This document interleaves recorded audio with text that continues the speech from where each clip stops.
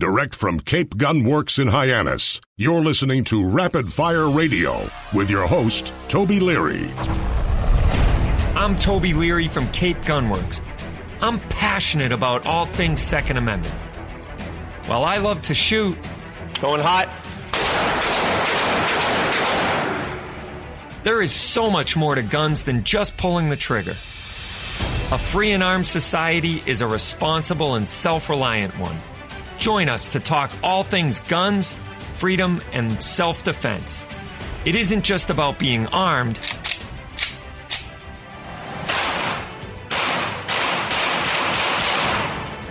It's about being responsibly armed. So load and make ready. This is Rapid Fire.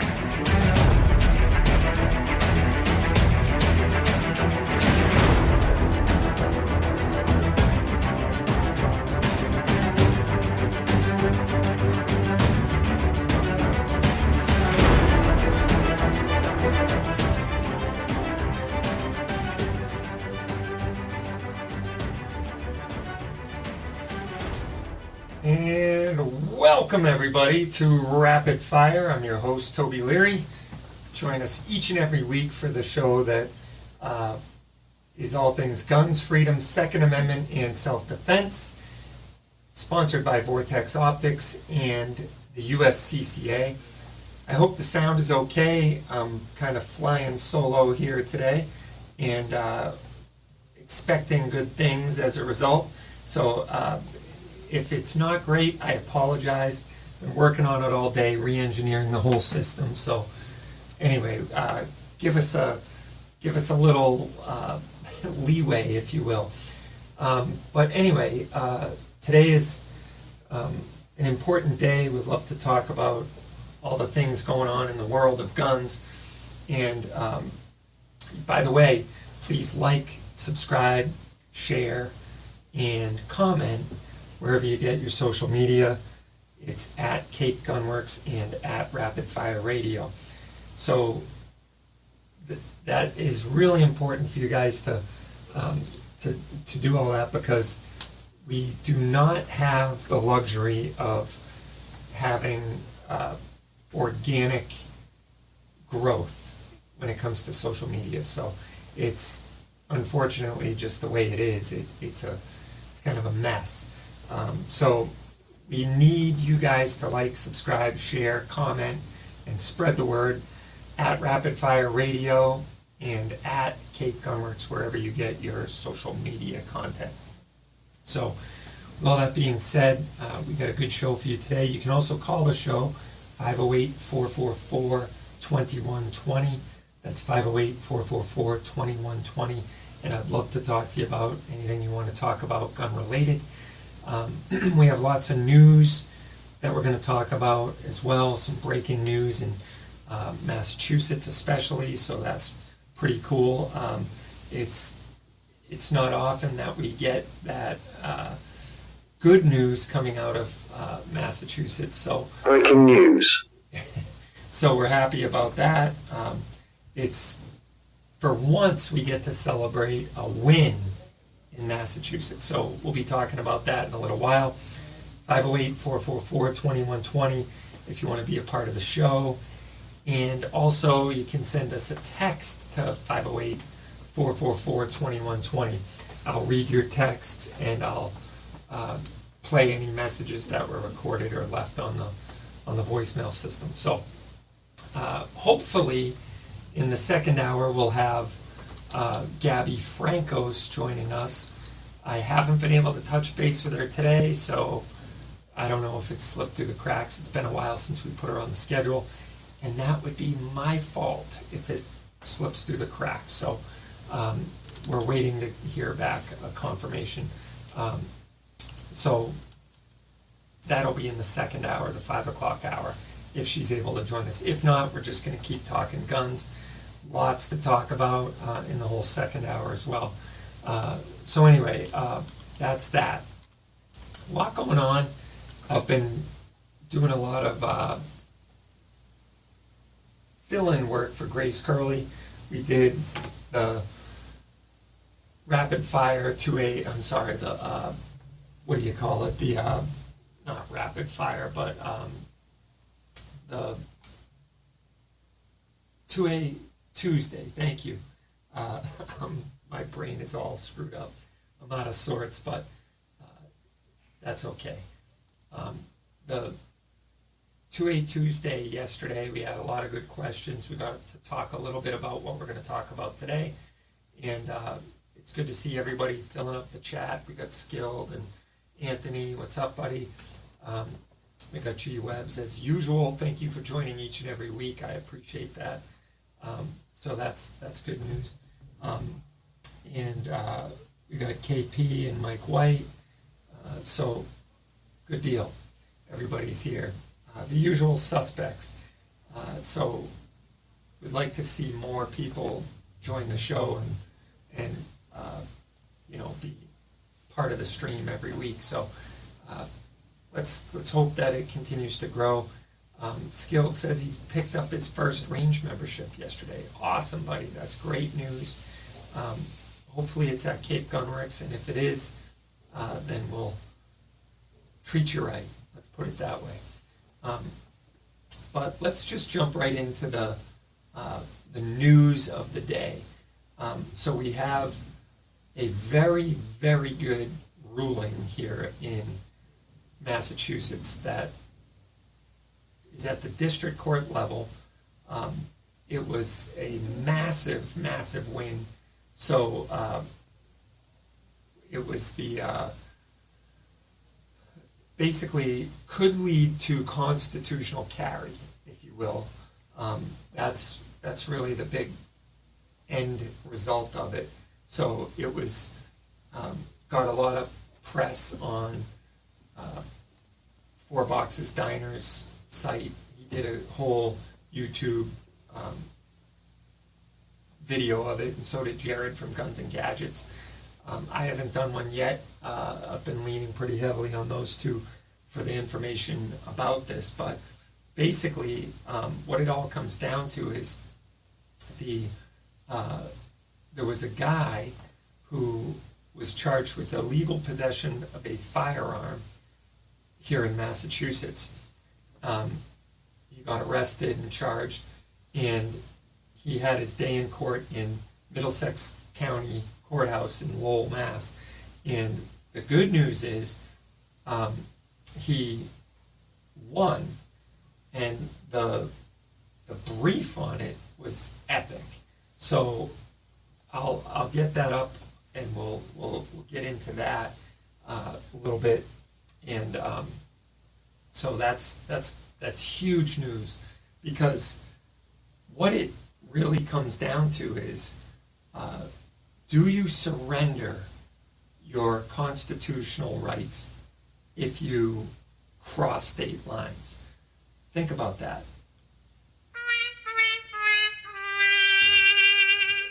That's the way it's been treated here in Massachusetts for a long time. Yeah, I know.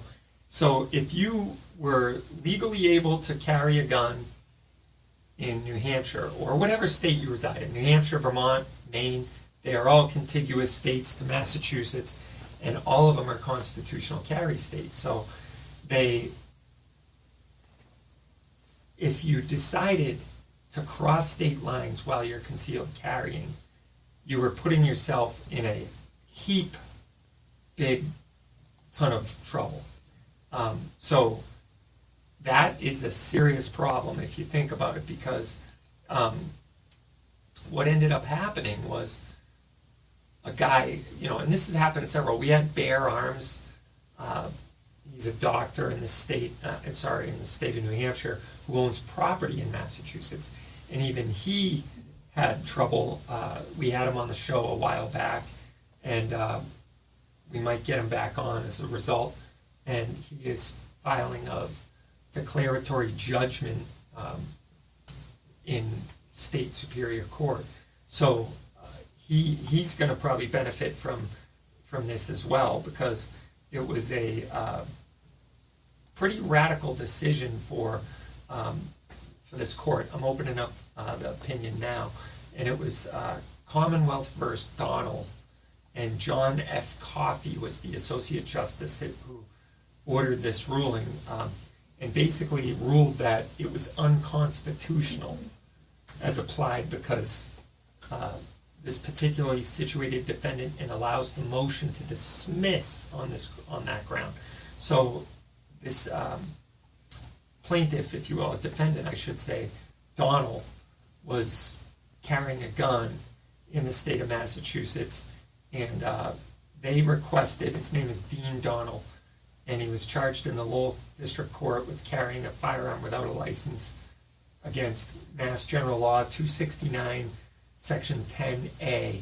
The defendant has filed a motion to dismiss the charge in the complaint, claiming that the law is unconstitutional on its face, and that the law is unconstitutional as applied to the defendant, and thirdly, that the law 269.10a violated the defendant's right to be free from cruel and unusual punishment. The defendant, in his memorandum in support, advances arguments that that same law impermissibly infringes on the Second Amendment of the U.S. Constitution, and that it impermissibly shifts the burden of proof onto a defendant to prove he was in fact licensed. It also requires non-residents to obtain license to carry. That violates the Second Amendment because there's no historical analog burdening the right to interstate travel. And the holding of Commonwealth v. Harris, 481 Mass 767 in 2019, does not survive constitutional muster and is inapplicable to the defendant's case. And 5, that the defendant's right to equal protection and the right to travel has been violated. This fact leading up to the issuance of the complaint are not in dispute, and for the purposes of this motion, the court accepts them. Those facts are contained in both the Commonwealth's memorandum in opposition to the motion to dismiss, as well as the defendant's memorandum in support of addendum to the motion to dismiss. There is no question that the holding of the U.S. Supreme Court in New York State Rifle and Pistol Association v. Bruin has changed the legal landscape on how the Second Amendment of the Constitution is interpreted, particularly how it affects existing firearm statutes and challenges to their constitutionality. In fact, the Supreme Judicial Court, Commonwealth v. Gardata, this is another good case that we've been following, recognized for the first time that the Second Amendment to the U.S. Constitution guarantees an individual right to possess and carry a firearm outside of his home. Prior to Gardata, Massachusetts treated the possession of carrying a firearm outside of one's home as a privilege that was conferred on a person by the state. Harris Supra at 767 was against the Bruin backdrop that the Supreme Judicial Court reversed the long-standing law in Massachusetts that licensure to possess firearm was not an essential element of the felony of unlawful possession of a firearm outside the home. I'm going to skip down to page 8 of 8, and so let's go down to 6 of 8. The Commonwealth next argues that the Massachusetts licensing scheme imposes a permissible burden because of the substantial state interest in, hold on to that note, the substantial state interest in preventing certain people from possessing firearms. However, under federal law, certain people are prohibited from obtaining or possessing firearms, makes it unlawful for certain categories of persons to ship, transfer, transport, receive, or possess firearms or ammunition, to include any person, and then it goes into convicted of in a court of a crime punishable by a term exceeding 1 year, who's a fugitive from justice, an illegal alien, renounced as citizen, all the usual stuff. Nothing in the Bruin decision is contrary to the argument raised by the Commonwealth that there is substantial interest in making it unlawful for certain individuals to possess firearms. In fact, throughout the Bruin decision, reference is made to ordinary, law-abiding citizens when speaking of the rights under the Second Amendment. The logical conclusion to the Commonwealth's argument is that an ordinary, law-abiding resident of the state of New Hampshire can become a felon merely by traveling to the state of Massachusetts, given that there is already a federal law applying to the entire country as to who is prohibited from possessing firearms. The court is not persuaded by that argument. That's where it gets really good. I'm going to read the conclusion. Bear with me one sec. This is awesome.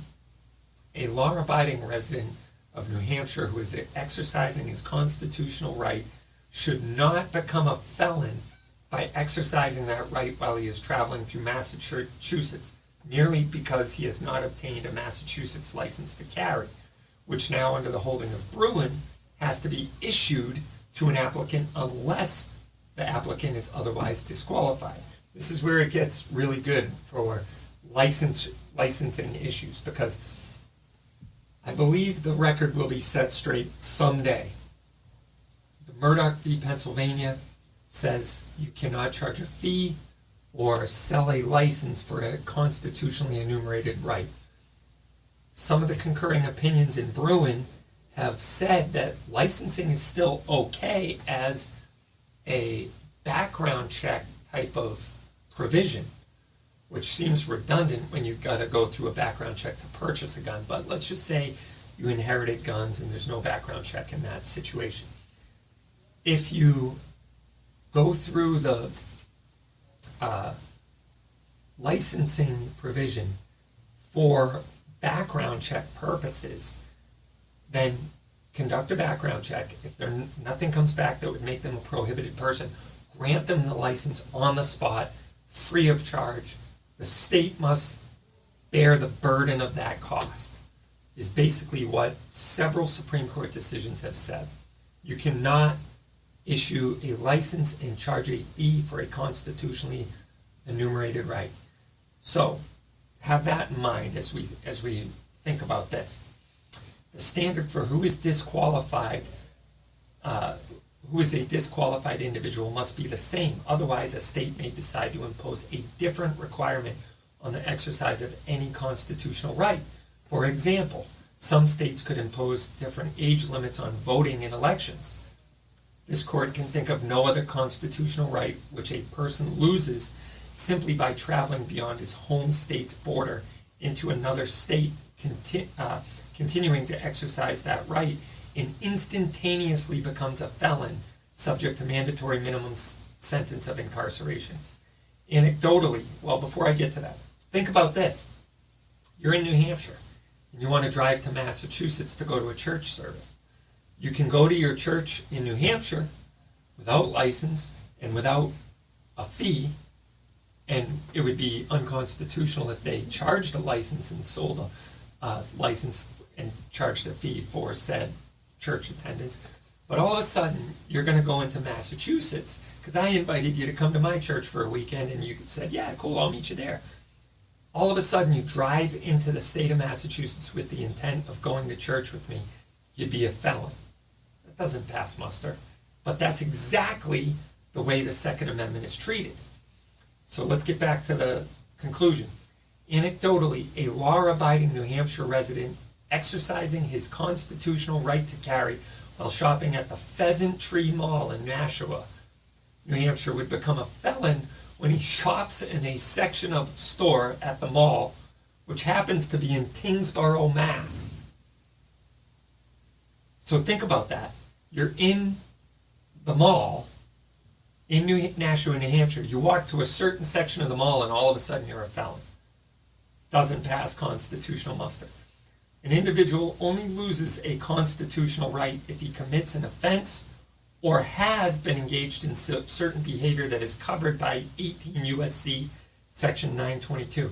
He doesn't lose that right simply by traveling into an adjoining state whose statute mandates that residents of that state obtain a license prior to exercising their constitutional right. Guys, this is like Mozart playing or Beethoven's Fifth by some concert pianist maestro.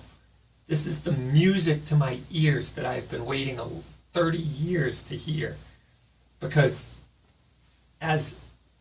just from day one, applying for my license, I felt like my rights were being infringed upon. Therefore, the court finds that General Law 269, Section 10 is unconstitutional as applied to this particularly situated defendant and allows the motion to dismiss on the grounds. That is wonderful, wonderful news, folks. Hopefully, we can all agree that that is bad law going away finally.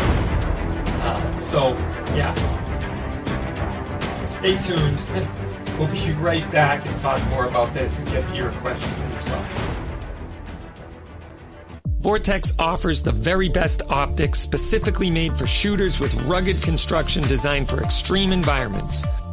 Vortex Optics build quality ensures accurate, reliable, and repeatable performance every time you squeeze the trigger. Add fully multi-coated lenses and nitrogen purging, and you have a quality optic with an extremely reasonable price tag. That is the Vortex difference. Come into Cape Gunworks to see the full line of Vortex optics today. Federal Ammunition is 100. This is where the American ingenuity met a trailblazing spirit. Hard work united with patriotism and technology blended with new ideas. That's Federal Ammunition. Right here in Anoka, Minnesota, born in 1922, made in America, and proud to be the best. Federal Ammunition, a century of innovation, and we're only getting started.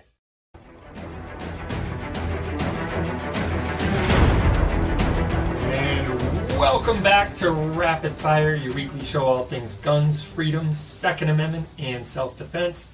I'm Toby Leary, your host. And join us each and every week by going to rapidfireradio.us. Get signed up to be alerted when we go live. You can also give us a call on the Rapid Fire line, which is 844-500-4242. That's 844-500-4242. Speak of the devil, let's go to the Rapid Fire line right now. Good afternoon, this is Rapid Fire. May I help you?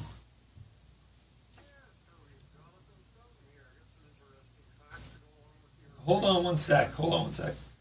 I lost the Bluetooth connection. There we go. Are you there? Yes, I'm here. There we go. You copy? Yep, I got you. What's up, Don? How are you? All right, good enough. Good, Toby. I don't know if you know this, but every high school in the United States had what they call the Cadet Corps. And the boys, when they became freshmen in the 9th grade, they received firearms issued to them by the school. They were usually single-shot rifles. And they took those rifles and they actually practiced all over the town, but they went to state. So you might go to New Hampshire, Vermont, Maine, Rhode Island, Connecticut, New York, and you would take your rifles with you. But guess what, Toby? They didn't have a gun license. And the reason being is that it's full faith and credit, Article 4 of the Constitution. The rights that you have secured in your home state, which could be greater than what the Constitution of the United States has, goes with you. Those rights go with you to every other state. Full faith and credit is without doubt. Believe it or not, the Dred Scott ruling in the 1850s, where Dred Scott, a slave, sought his freedom, Justice Taney, the Chief Justice, argued that if Negroes were citizens, they could keep and carry arms from state to state. Those are the words of the Chief Justice of the Supreme Court. He recognized full faith and credit, Article 4. So this garbage that if you come from another state to Massachusetts and you haven't purchased a Massachusetts license is completely irrelevant.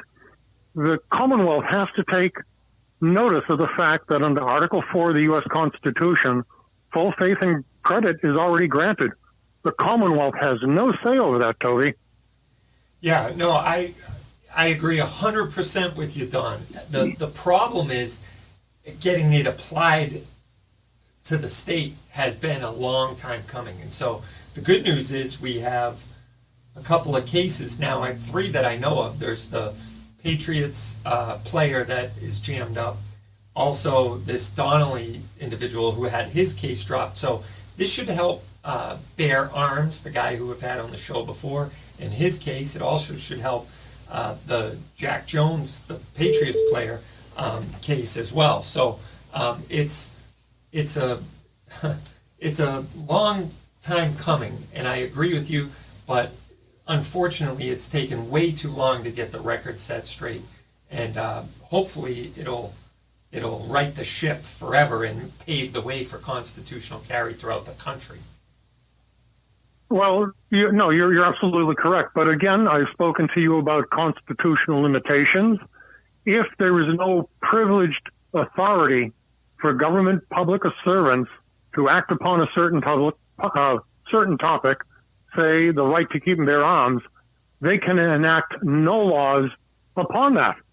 And it's quite clear in the Massachusetts Constitution and the United States Constitution that the right to keep and bear arms are completely off limits to the government. Now, in Massachusetts, they say that you have the right to keep and bear arms for the common defense. There's a maxim of the common law, Toby, that states the lesser is included in the greater. So if the greatest need of having a firearm is for the militia, everything lesser is included to include the right to protect yourself, as opposed to just having it for the militia alone. So the common law, if you don't know what it means, it can really defeat you.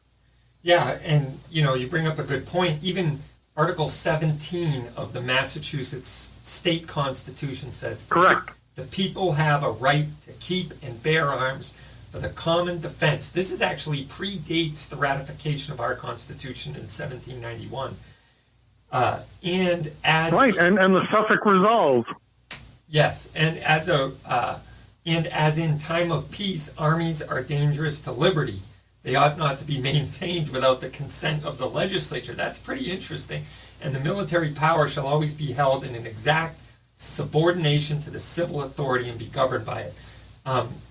What makes that really interesting is the fact that it wasn't until 1791 that the verbiage was adopted in the Constitution and the Second Amendment, and anyone who would ascribe that right to the military or to the militia that was a military organization, that turns it on its head right there. It's basically saying you don't have rights as a military. The military has laws and orders.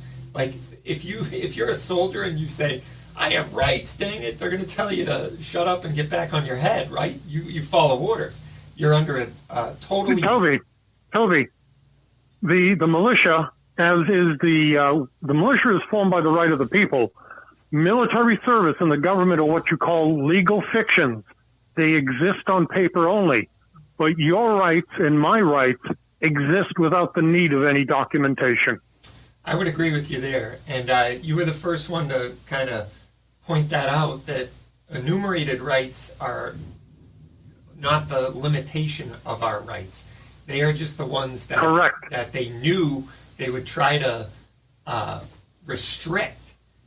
But really, any natural-born right is our right, whether it be, the right to travel or the right to, drive or the right to whatever. It's all. It doesn't have to be enumerated in our Constitution because our rights aren't given by government. It's actually restricted from the people to the government. It's a one-way directional restriction on rights, and it's from people to government. It's not the other way around. So, no, exactly. The frame is understood, Toby, that they could not look into the future to determine what enumerated rights there could be. And you're correct. They stated a few that were so important that they had to be put in writing. But every other right is still unknown, is still our right. But government exists by privilege only to do the things we've authorized them to do. And to affect any laws on the right to arms ain't one of those things, Toby. Right. No way. So let's hope this is now a precedent that's been set and a directional clawback of all of our rights back to the people, instead of government has lost its mind, as evidenced by this bill HD 4420, which basically is saying that government can restrict our God-given rights, which we know they can. Yeah. No, that's it. Yep. All right, Toby, Thanks thank so you. much for the call, Don. We'll see you next time. And we after this.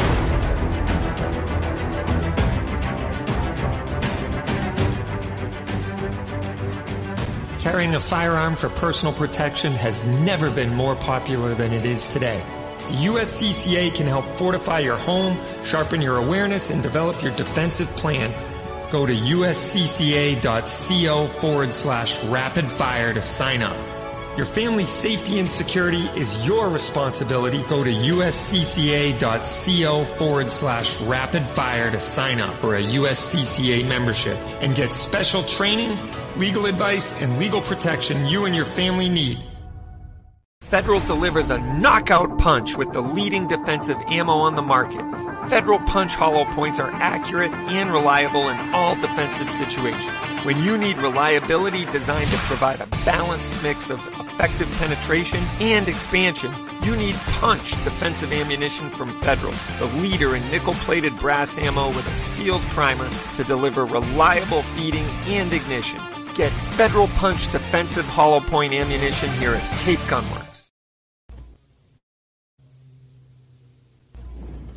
Welcome everybody to Rapid Fire Radio Gun of the Week.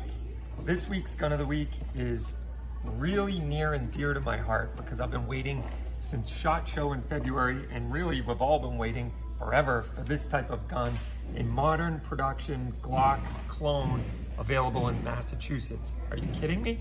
No, I'm not kidding you. The Shadow Systems MR920, which is basically a Glock 19 clone, and honestly, to goodness, I think it's probably one of the best Glock 19 clones out there for the price point. So this is sub $1,000, and it's got all the bells and whistles that you would want in a high-end Glock. It has a really nice flat base aluminum trigger. It's cut for red dot optics. It comes with night sights, and it has a great undercut on the trigger guard. One of the coolest things about them too is they have these pads for where you index your finger and where your thumb can rest on the support hand side. So this gun is phenomenal. It is comes with a little flared mag well. Obviously it'll be a 10-round mag in Massachusetts. It'll take all the high capacity mags that we have in the pre-ban world, but just a phenomenal gun. I shot this gun out at SHOT Show in February, was really impressed with it, and I was asking them, when are you gonna test one for Massachusetts? And they said, funny you should ask. And here it is. It's on the approved weapons roster. Finally, a Glock clone, and you got to come down and check it out. These will not last long at all. Go over to rapidfireradio.us, scroll down, and click on Gun of the Week if you want to get this gun online, or else come down and see us. It will be in the Gun of the Week case. Thanks for tuning in. I'm Toby Leary, and we'll see you on Rapid Fire Radio. Well, there you have it, the Rapid Fire Gun of the Week. It's a pretty cool gun, and I was really impressed by it. I thought it was a phenomenal gun when I saw it at SHOT Show, and man, am I excited about that. For once, you don't have to split the guns or buy the guns in parts, and to get a real, true Glock clone. If you ask me, it's way better than a Glock. It's got all the bells and whistles that you'd naturally want to upgrade your Glock to. So pretty sweet setup. And we only got 2 of them. They're going to go quick, but they are just phenomenal guns. Really excited about it. All right, so getting back to the Constitution of Massachusetts as of 1780, it says on page, it says further down, we also judge that the people's right to keep and bear arms declared in the, this is Belknap Press. This is a commentary on it. And, yeah, no problem. This is a commentary on it. We also judge that the people's right to keep and bear arms declared in the 17th article of the same declaration is not expressed with that ample and many openness and latitude which the importance of the right merits, and therefore propose that it should run in this or some like manner, to wit, the people have a right to keep and bear arms as well for their own as the common defense, which mode of expression we are of opinion would harmonize much better with the first article than the form of expression used in the 17th article. So, in other words, it's basically saying that predate the federal Second Amendment, which is ratified in 1791. Massachusetts recognized this right in 1780 for the common defense. So that includes self-defense, that includes militia, that includes the greater defense of the state. So it's been settled law for well over 200 years, and the fact that it is under such great attack now in the latter years of our country's republic is sad. But they've been working very hard for the last 30 years to change the narrative and to basically say that, hey, a right is not absolute. We've been hearing that a lot lately in the news, and nothing can be further from the truth. It's rights are absolute, or else they're not a right. If a government body can take them away, then it's not a right. It's basically a privilege granted to us by some elected official. I'm about halfway through Mark Smith from Four Boxes Diner, his interview with a judge from the Sixth Circuit Court of Appeals. It was a federal judge from the Sixth Circuit Court of Appeals, and it's fascinating because he breaks down how important it is that we don't go off on a tangent and say, hey, one judge, one district court judge, or 9 Supreme Court justices can change the Constitution just by a ruling. He said everything has to stem through strict or original construction of the Constitution. And, you hear people say, oh, it's a living, breathing document, so therefore it's subject to change as society changes, as demands or interest of states, communities, municipalities, and the country change. But that is a very slippery slope. It's borderline treason, if you ask me, because they can't just say, based on the decision of a judge or based on even elected officials, you can change the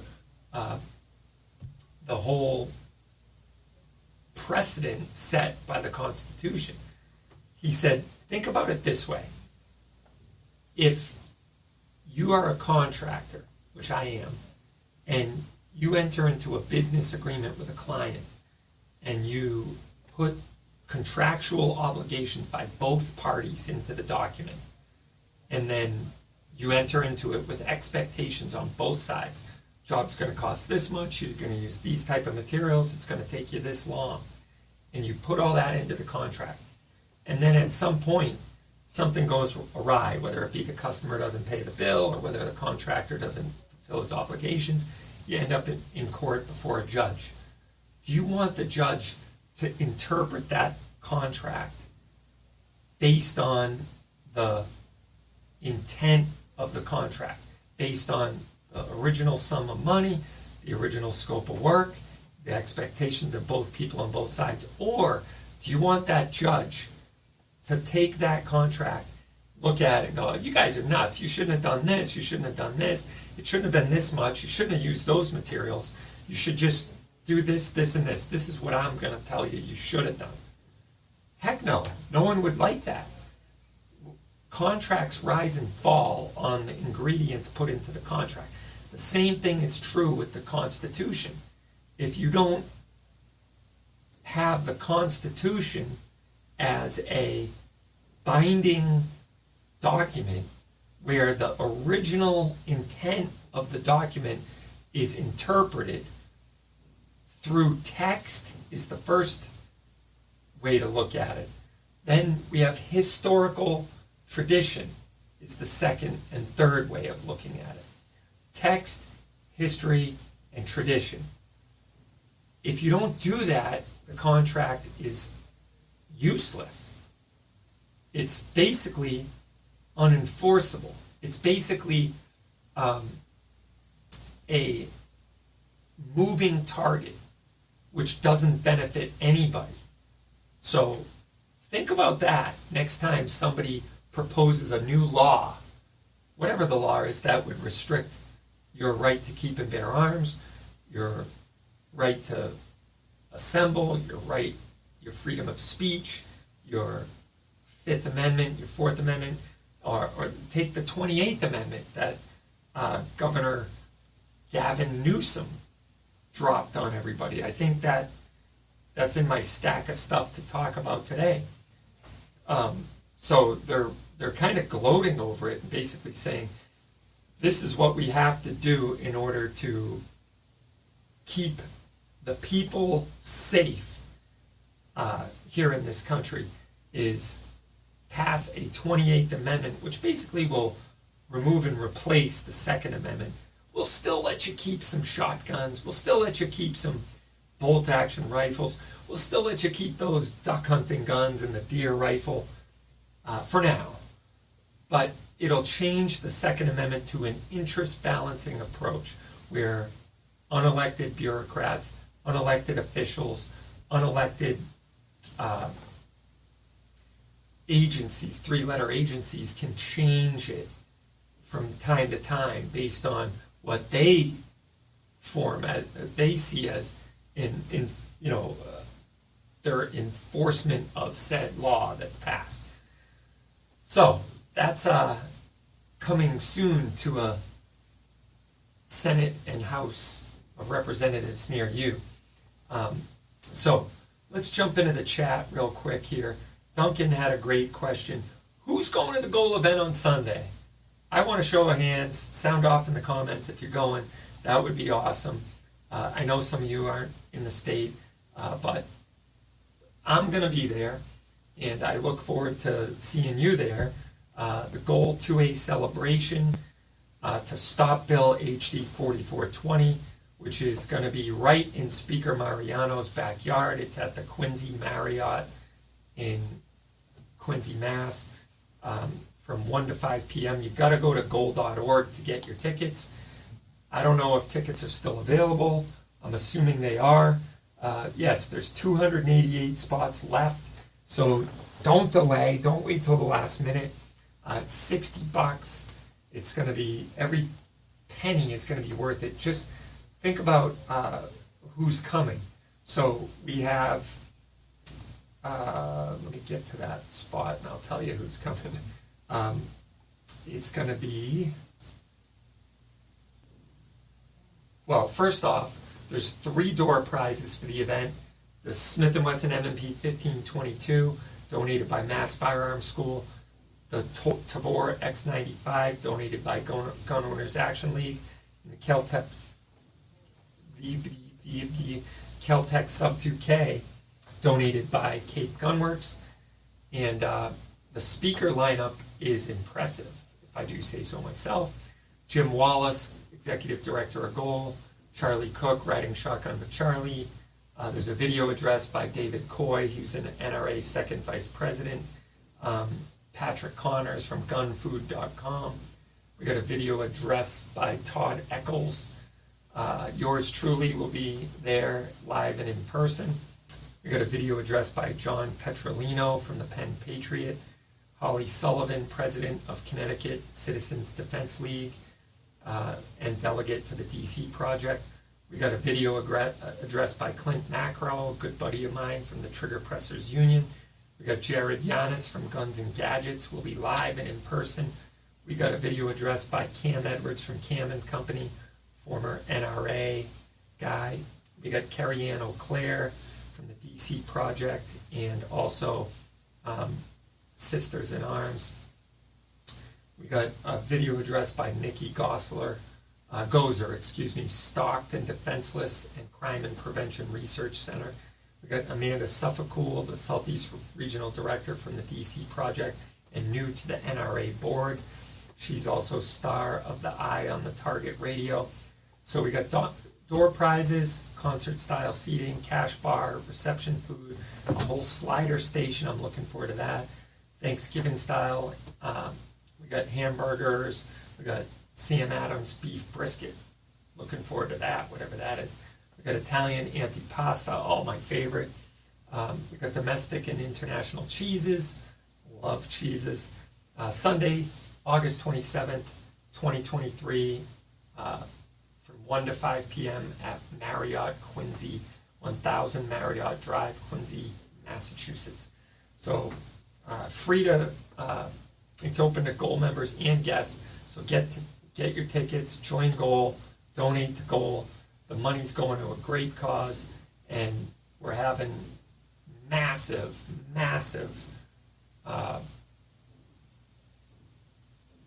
inroads, if you will, or massive effectiveness in defeating HD 4420. So this is really good news, folks. You don't want to miss out. Come on down and join us. I'll throw the link in the chat, and you can get your tickets today. So looking forward to that. See you there. We'll be right back.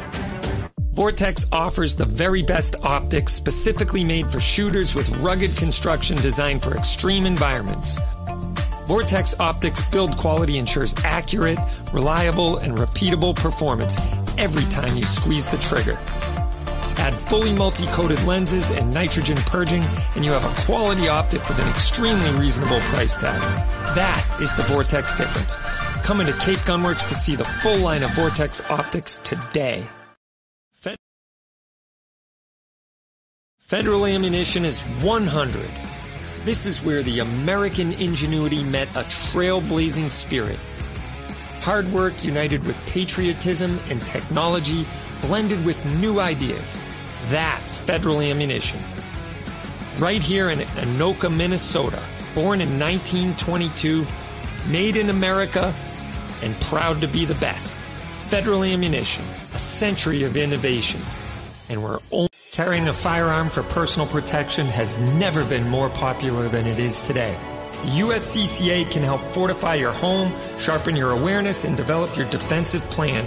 Go to uscca.co/rapid fire to sign up. Your family's safety and security is your responsibility. Go to uscca.co/rapid fire to sign up for a USCCA membership and get special training, legal advice, and legal protection you and your family need. And welcome back.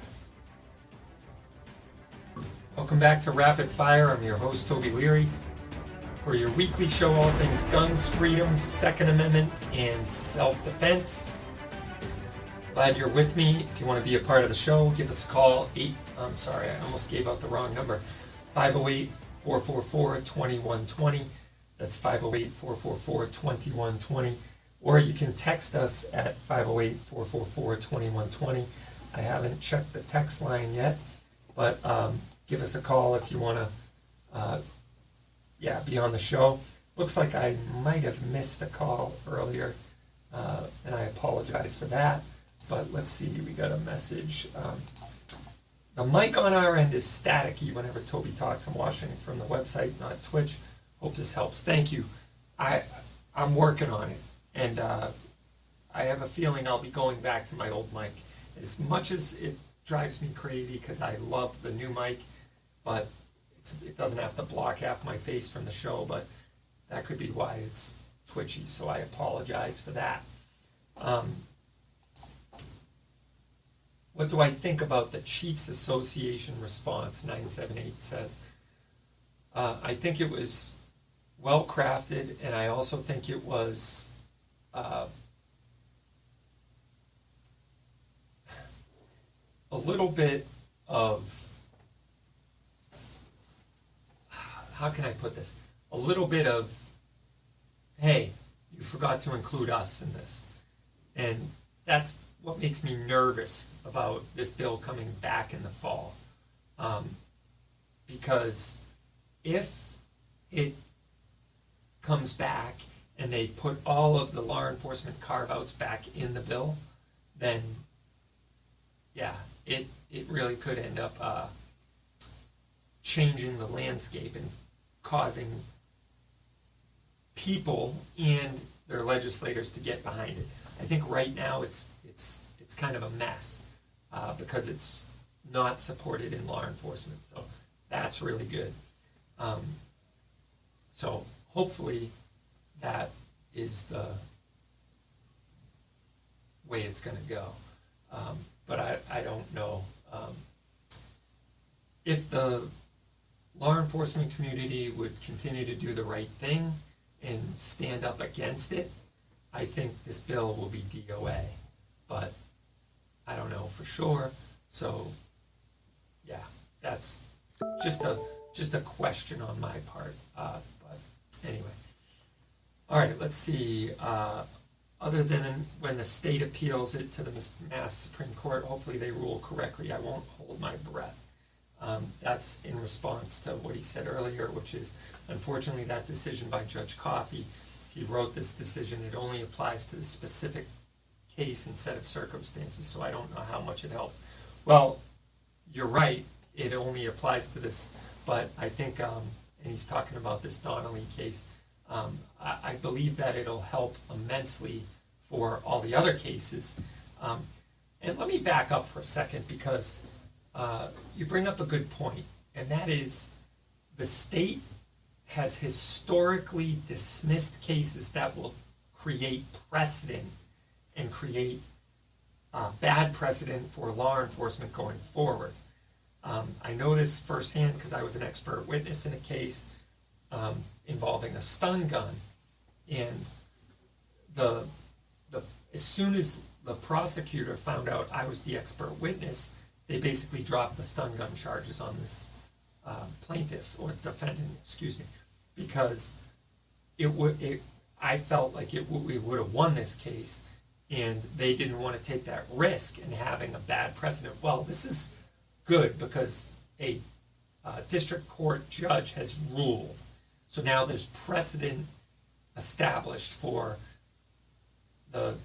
anyone who's been charged with this and there's a pending case should be able to get their case dismissed. The state may or may not appeal it. I don't know. If they appeal it, then it'll go to the First Circuit Court of Appeals. We'll see what they do. And that can even be a lengthy process, as we've seen in California from a 3-judge panel all the way up to the en banc panel. And then it could get appealed again up to the Supreme Court. So we'll see how it goes on that front. I don't know for sure, but anyway, Mike says, I just took a road trip and I really didn't get how crossing the invisible line on one side, I'm free and law abiding, on the other side, I'm a felon. It's a modern marvel, if not, is it not? So let's see. Anyone know how to get a 365 FCU in Massachusetts? Sumptuous wants to know. Yes, come on down to Cape Gunworks. We sell them all the time. Hopefully we still have some. I don't know. You might want to give us a call. 508-771-3600. That's 508-771-3600. I'll hit that in the chat so you guys can have that phone number. Vanessa says she's heading to Youth Mass in a week and a half, so that's cool. Come on down and see us. That was me crossing the California-Arizona border. I was on one side I was a felon, the other side I was free. Yeah, exactly, Mike. KP's saying you can get a 365 in Mass easy. He wants the FCU though for a custom build. They're hard to get, but if we are out of stock, we can put you on order and get you one. It's not a legal issue whatsoever. We have tons of 320 FCUs in stock, but yeah. Ala Joseph, Toby is a good guy. Well, thank you. I appreciate that. always learning something. 35 minutes in, comment on the Fourth Amendment of the Constitution, Article 17 of Mass Constitution. Wow, very strong conversation. Yes, I agree, and that's, something that I'll tease out a little bit about what I'm going to speak about at the event on Sunday is, just comparing our right to keep and bear arms to any other right. Just fill in the blank and take out Second Amendment and put in First Amendment or Fourth Amendment or Fifth Amendment. It doesn't hold water. So that's basically it. And I'm going to speak tomorrow night as well at the Shawnee Fish and Game at 6:30. That's in Sandwich. So I'll invite you guys. There's hopefully going to be a bunch of people there, and we'll talk about stopping HD 4420. We'll have signs to give out, so that's good. And if you don't have a sign, come on down to Cape Gunworks and we will get you one and stick it in front of your yard. I was blown away how many I've been seeing lately up on overpasses. We had a standout day. That was really, really good. And so pretty happy about that. We have Gabby Franco in the waiting room, so that's good. That's awesome. She got the link. Hallelujah. So that's good news. I am looking forward to talking to her in the second hour. She's got a great story to tell, by the way, so you don't want to miss that. Let's see. I wonder if Cape Gunworks would let me buy one on Gunbroker and have them be the FFL. We would if we don't have them.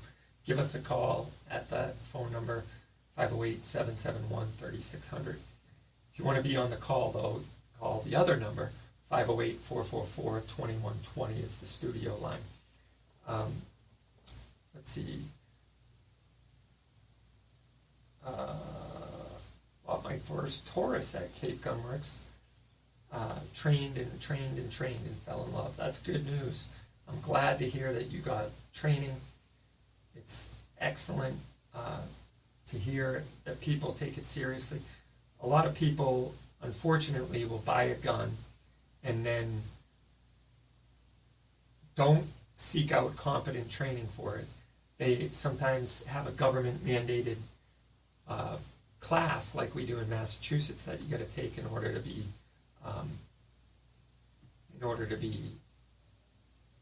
licensed. And then they say, oh, I took that class at Cape Gunworks and I shot my gun and we're good to go. I hit the target, so I'm all set.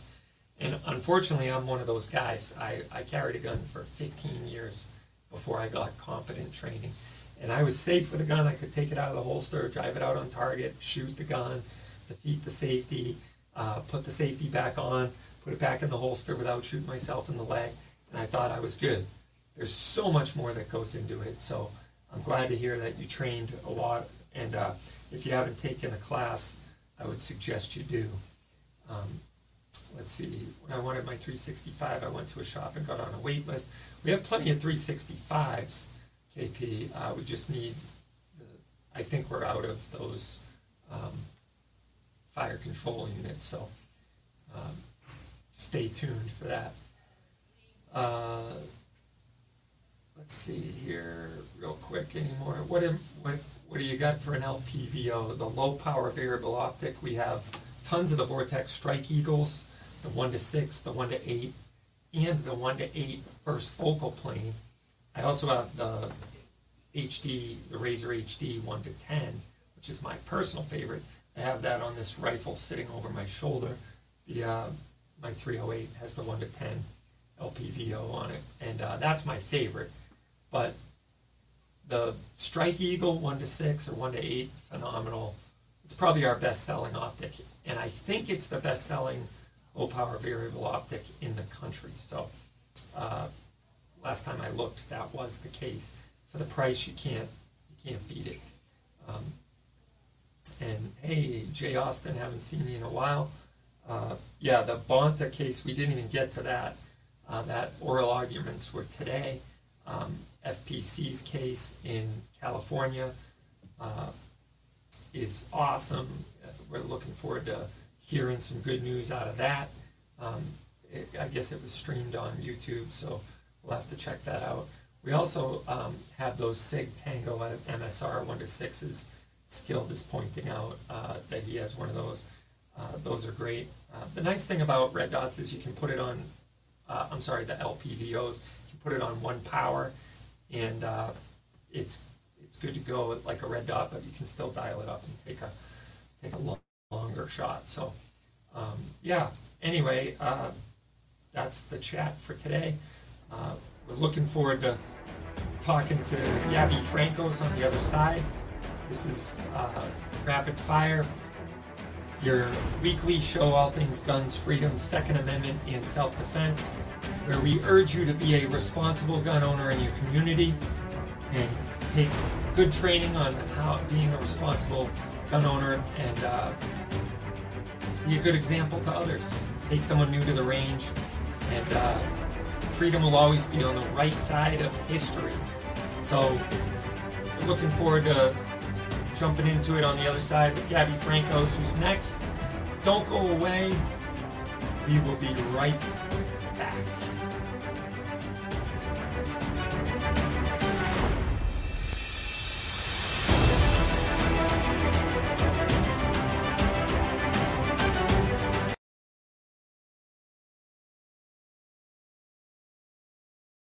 Carrying a firearm for personal protection has never been more popular than it is today. The USCCA can help fortify your home, sharpen your awareness, and develop your defensive plan. Go to uscca.co/rapid-fire to sign up. Your family's safety and security is your responsibility. Go to uscca.co/rapid-fire to sign up for a USCCA membership and get special training, legal advice, and legal protection you and your family need. Vortex offers the very best optics specifically made for shooters with rugged construction designed for extreme environments. Vortex Optics build quality ensures accurate, reliable, and repeatable performance every time you squeeze the trigger.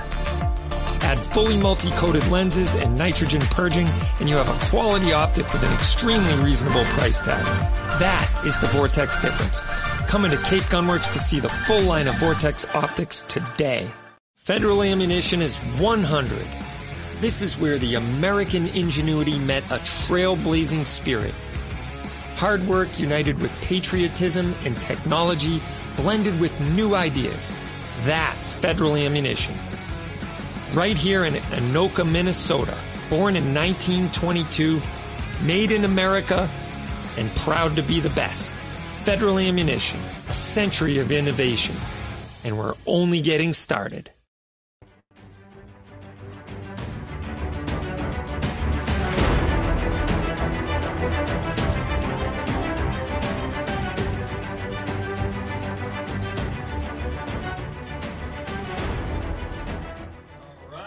Welcome to Rapid Fire, Gabby Francos. I appreciate you joining us. I don't see your mic connected, so you work on that. See if you can get that going. And there it is. So how you doing today? Oh shoot, let me see if I screwed something up here. Hold on one second. Let's try you now. You there? Still don't have the mic. Let me see if... I hope I didn't screw something up on this.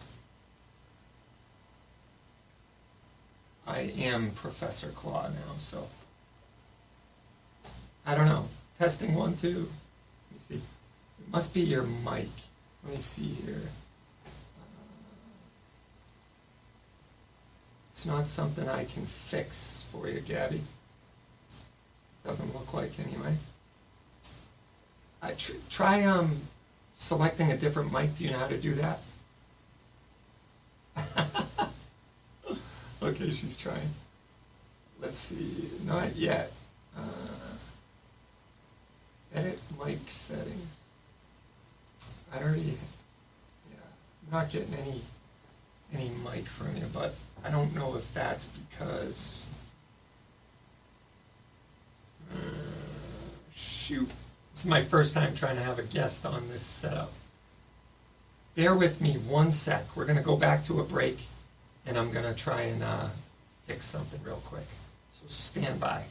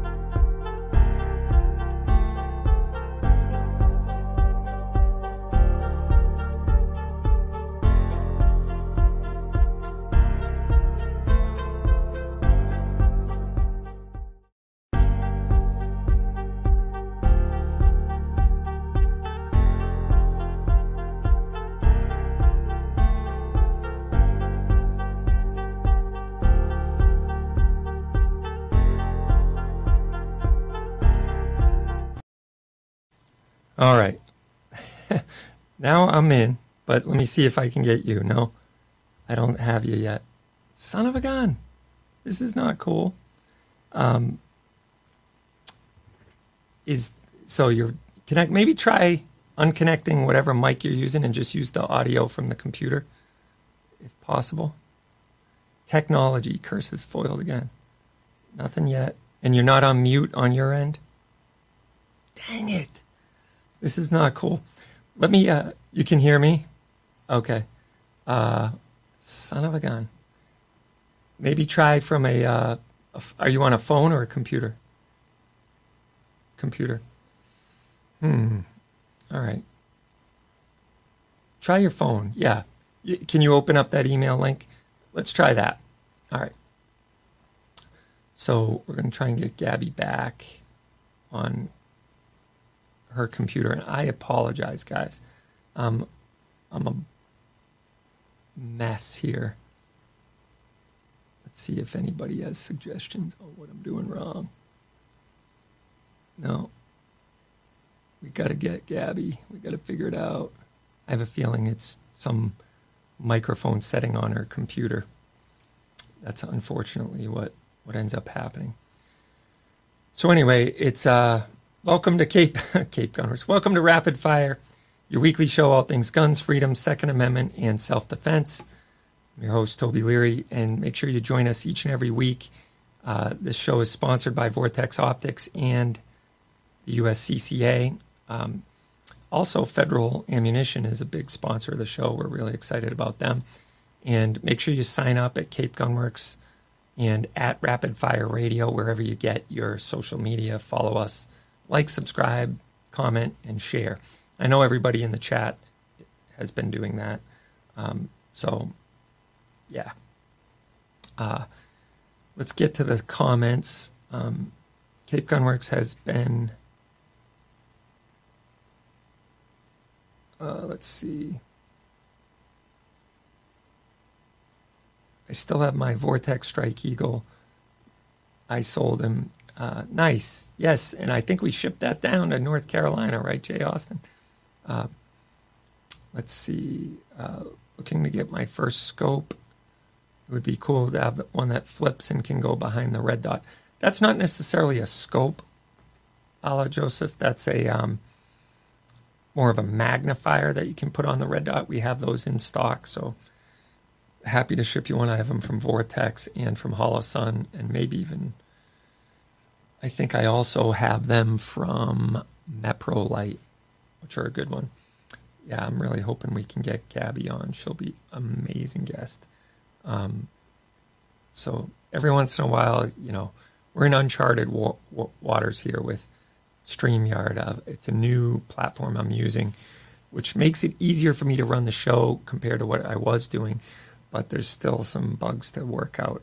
And where's G-Webs when I need him? He's been doing StreamYard forever, so I'm hoping. Professor Claw is no longer with us. I mean, he's still above ground, but he's not part of the show anymore. So I am Professor Claw. That's the problem. So thanks for the comment and concern there, Chris.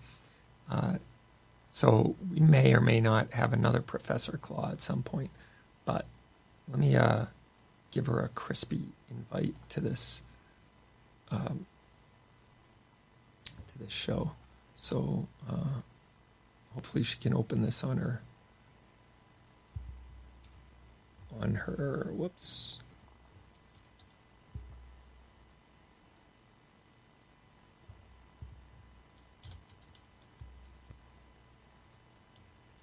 So mad that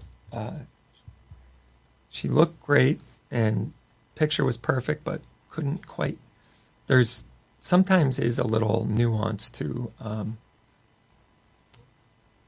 the audio on these things, but I couldn't adjust it any. So I hope it's not something I did on my end. I just switched microphones. Hey, she's back. All right, let's try now. Come on, baby. Can you hear me? I can hear you. Yay! Woohoo! This is very good news. So glad to have you, Gabby. Thank you so much for joining us. Everybody's excited to have you here. The crowd goes wild.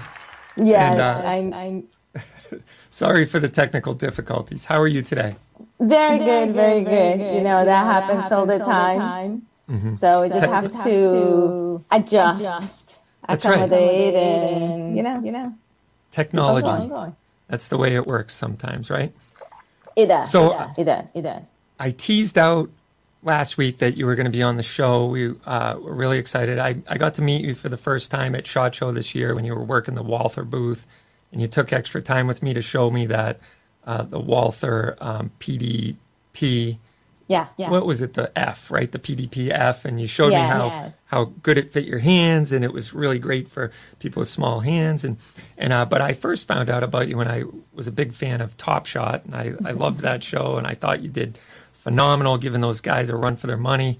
And so why don't you tell everybody a little bit about yourself, what got you into shooting, what you've been up to, and give everybody the news about Gabby. You know, it's funny because every time people ask me that question, it seems like, what part of my life should I start? You know, I have been shooting for about 30 years. Wow. And consistently. And competitively for about 19, 20 years. I started shooting in Venezuela. I was born and raised in Venezuela. And my dad was the one who took me and my siblings to the gun range for the first time. And it was just one of those things that he was not necessarily thinking about, they're going to go into sport or anything like that. But he saw some other children shooting these weird guns. They were Olympic shooting guns, and for him, he had never seen that, nothing like that before. And he was like, wow, I like firearms. I am a hunter. This is a great opportunity for my daughters to learn how to shoot. Right. And since then, you know, I wouldn't say I fell in love with the firearms itself. I fell in love with the sport, with the activity itself, in the sense that you see a target, especially in Olympic shooting, the target doesn't move. The shooter doesn't move. It seems so easy, right?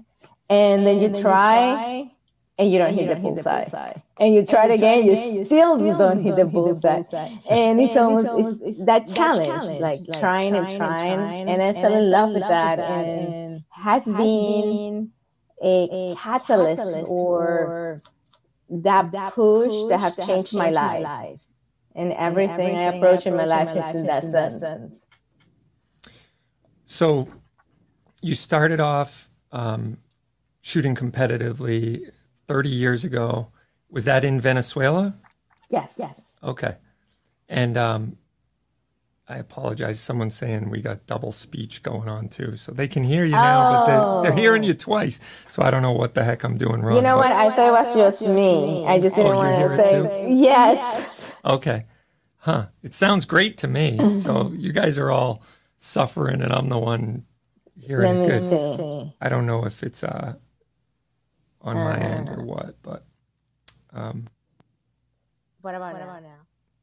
still sounds good to me. Does that work better for you? No, I still hear me. Hear yourself twice? Darn it. Yeah. All right.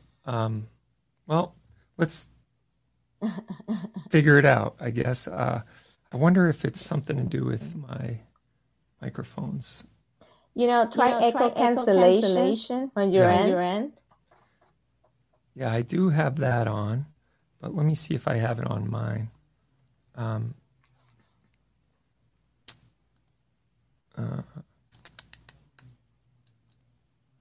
do not.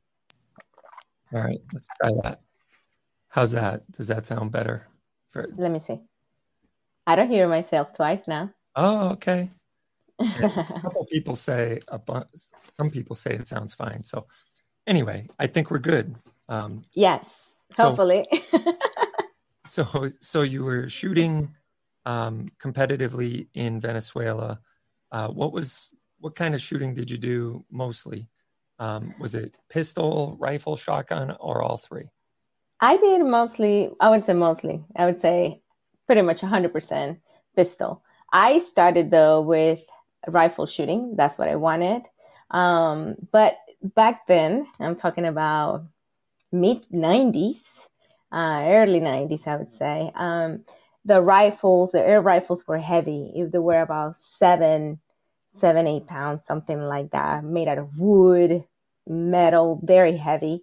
And I'm a petite woman. If you have seen me, I'm a petite woman. So imagine me when I was like 11 years old. And I'm just holding this rifle and trying to keep it there.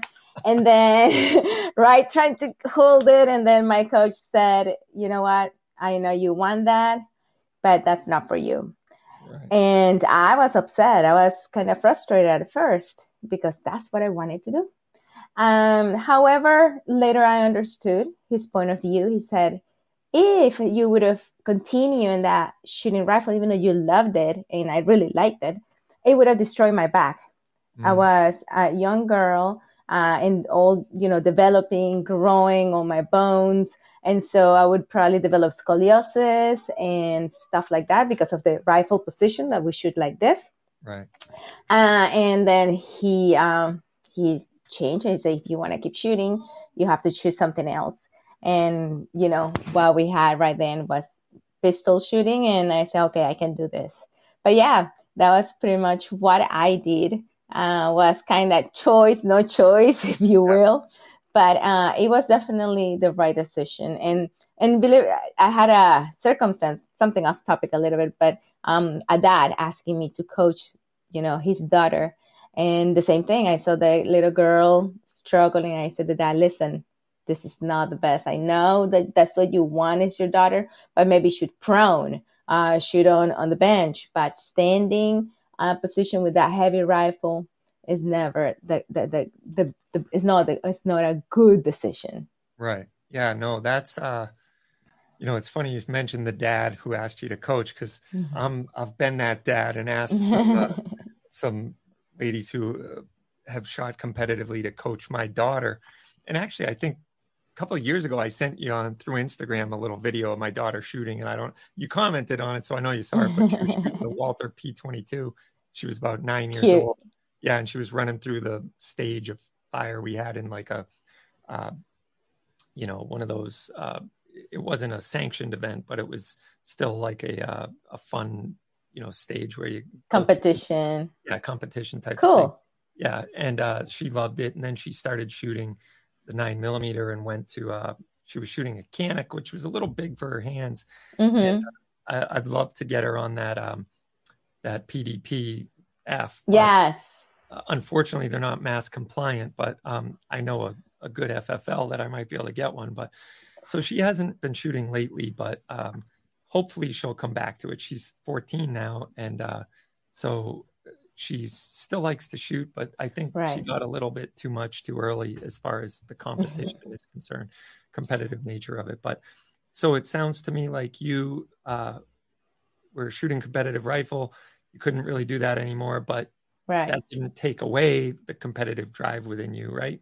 So you got to I don't know. I guess I'll always. I mean, I know as an adult, I'm very competitive. No, not competitive in the competition sense, like I'm gonna go and compete against other people, but very personally. If I'm gonna do something, I want to do it the best. Whether it's in the house, whether it's in here, I like to do those things. So when I was a kid, and also because we were a small team in my state, in my city, and so we started traveling around the states. And to me, that was a big deal.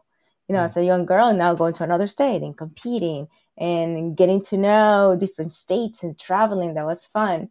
And so I kind of kept going because I was like, I like this. I like the traveling. I like to get to know new stuff. And then became into being part of the national team. And then I was like, wow, now I'm traveling overseas. And it shaped my life in ways that, while my schoolmates were, going parties and doing what teenagers do, I learned that, no, I have to be training. I cannot go to bed late. I, don't go crazy stuff like hiding and doing things I shouldn't be doing. Because I had other goals. So yeah, sports in general are so important for children. But I'm very thankful that with the shooting sports, because not only taught me that sense of, discipline, but it was a high level of responsibility. Like I was allowed to bring my guns to bring them home and dry firing. And I just was responsible. Nothing bad happened. I was taught the right way. And so, yeah. Well, you raise a great point. Don't you think that firearms teach responsibility beyond, when children are entrusted with something like that, if they've proven themselves to a certain extent, giving them that level of responsibility certainly matures them and makes them take it more seriously. So I think that is a really cool concept that probably isn't at work in our day and age anymore with a lot of kids out there, because it's really forbidden to give a child a gun these days. You know what I mean? I think it's just a matter of adult nonsense thinking. If you think about it, right now, we're talking about the 2000s, 2020, whatever. But what about in the early 1800s? What about in the early 1900s, or even before that? Children used knives to work the land. They were allowed, they had to work. They had to do a lot of things. They had a lot of responsibilities, and they had to take care of their little children. Even if they were 4-year-old, have to take care of the 1-year-old, and so on and so forth. So I think nowadays we go in a sense that we think as if the children are not capable. And I think it's detrimental. I think we do, as adults, we have to teach them, responsibility in a holistic way. We as gun owners, probably we talk a lot about firearms, but that comes with knives, how fire, using a match, or the kitchen, or so many other things, the car, being truthful with their parents, that we can trust each other. So it comes down to, how do you carry your household as a parent? And it goes beyond whether you believe in firearms or not. For instance, something that many people don't even imagine is that my mother had never fired a gun. My dad was the one who was a hunter. He's the one who had firearms in his family, and on his side, everybody used firearms. On my mom's side, we're more like the city people, and they never used firearms. However, my mom was the one who took my siblings and I to the gun range almost every day. She was our biggest supporter when she saw that we had interest in firearms. She was always, keeping us on top of her toes, like, hey, you have to be responsible for this, and that. And my mom was not into firearms, and until this day. And I tell you, I learned that she never used firearms last year. Wow. That because, it's one of those things that you assume that your parents have done this or done that because of their behavior. So I assume that she took us to the range every time, all the time, and she took us to competitions, that she actually had used firearms, even though I knew she was not like much into guns. And she said, nope, that was not my thing. But she understood that my dad having a concealed carry guns was a big deal for security in our house in Venezuela. She supported my dad to teach us responsibly, and making sure that we were responsible with firearms. Obviously, she supported us as an athlete. Can you imagine if my mother if she was like close-minded, like saying, no, I don't like guns, so none of my children are going to use firearms, no guns in the house? I wouldn't have gone to the Olympic Games. I wouldn't have become an Olympian. Wow. So I tell that story is to tell people that, it has nothing to do whether you like or not something. Just educate yourself, Yeah. So let's talk about that for a sec. By the way, we're here with Gabby Franco, who is, as she just mentioned, an Olympic shooter, and a great advocate for the Second Amendment here in America. And one thing, well, how old were you the first time you shot a gun? Do you remember? Yes, I was probably 11 years old. Okay. So that's not outrageously young. I mean, we actually have a rule at our range, you got to be 10, but that's more for just practical purposes. I think all my kids shot probably between the age of 6 and 8. One of them was 6. That was a little too soon. We decided to put out a little. And then, but my daughter took to it better than my boys, and ended up shooting her first deer at 9. Nice. And then doing competitive shooting from 9 to 13. But anyway, so you started shooting at a young age. Now, when did you come to America? You mentioned you were born in Venezuela, but when did you move to America? I moved to the United States in 2002. That was, in September 2002. So this year is going to be my 20th year anniversary of coming to the U.S. The big, what sparked my desire to come to the United States, one is because I had come to the U.S. several times already, and I loved the way the U.S. was. Everybody seems very patriotic. Even in Venezuela, my dad, we were talking about this the other day, that we remember coming to the Venezuela, everything was made in USA was like the big deal.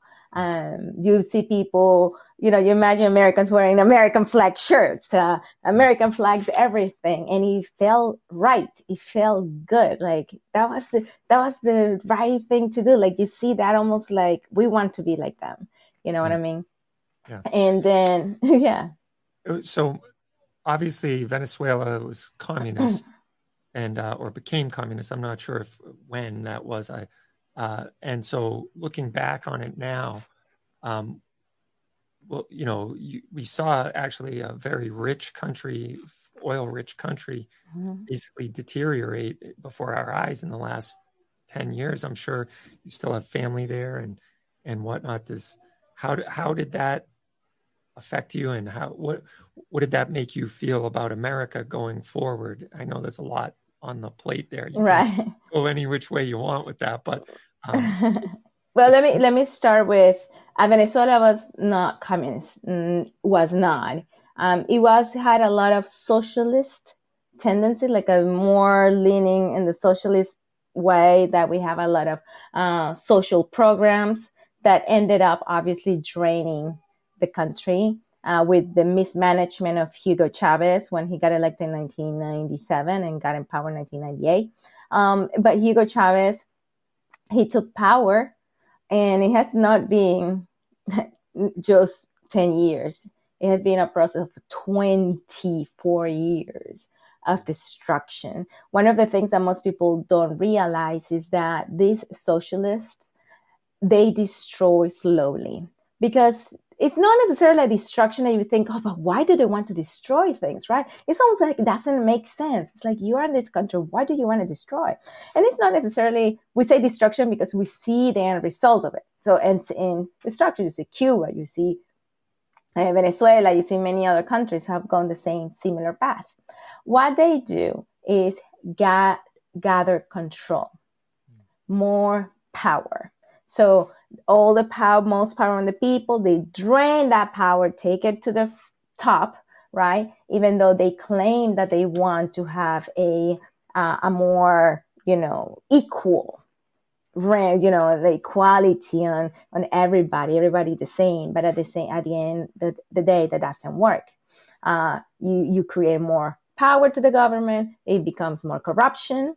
It becomes more destabilization in the country per se, because people cannot rely anymore in the government, believe it or not, because the government cannot control or feed everybody at the same level.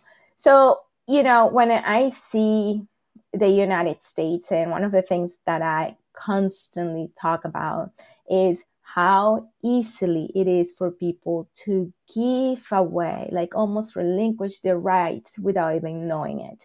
How easy it is for a country to slip downhill just because the government give them the idea and they give them the sense that they are going to protect them.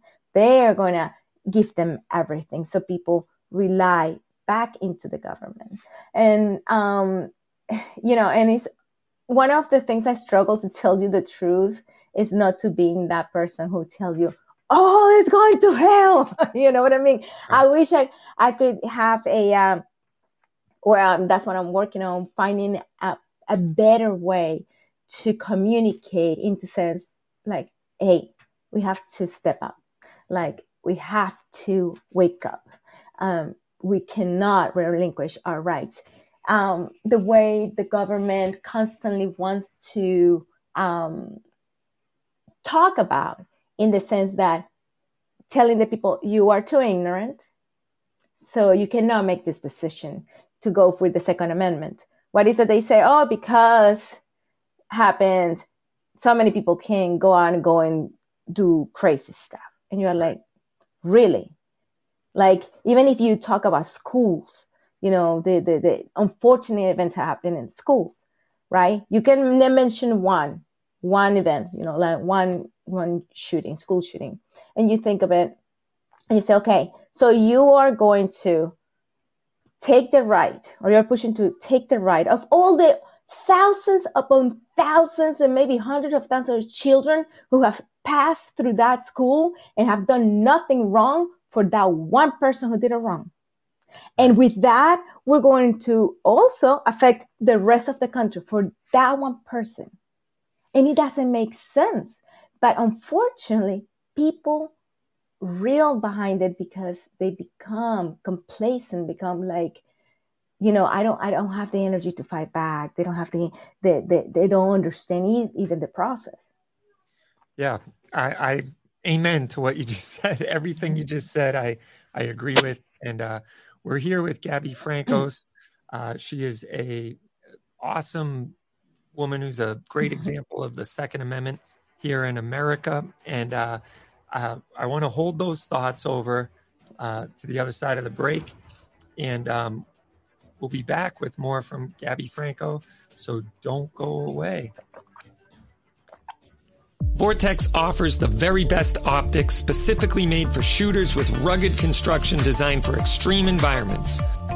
Vortex Optics build quality ensures accurate, reliable, and repeatable performance every time you squeeze the trigger. Add fully multi-coated lenses and nitrogen purging, and you have a quality optic with an extremely reasonable price tag. That is the Vortex difference.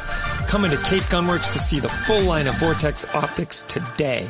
Federal delivers a knockout punch with the leading defensive ammo on the market. Federal Punch hollow points are accurate and reliable in all defensive situations. When you need reliability designed to provide a balanced mix of effective penetration and expansion, you need Punch defensive ammunition from Federal, the leader in nickel-plated brass ammo with a sealed primer to deliver reliable feeding and ignition. Get Federal Punch defensive hollow point ammunition here at Cape Gunworks. Federal delivers a knockout punch with the leading defensive ammo on the market. Federal Punch hollow points are accurate.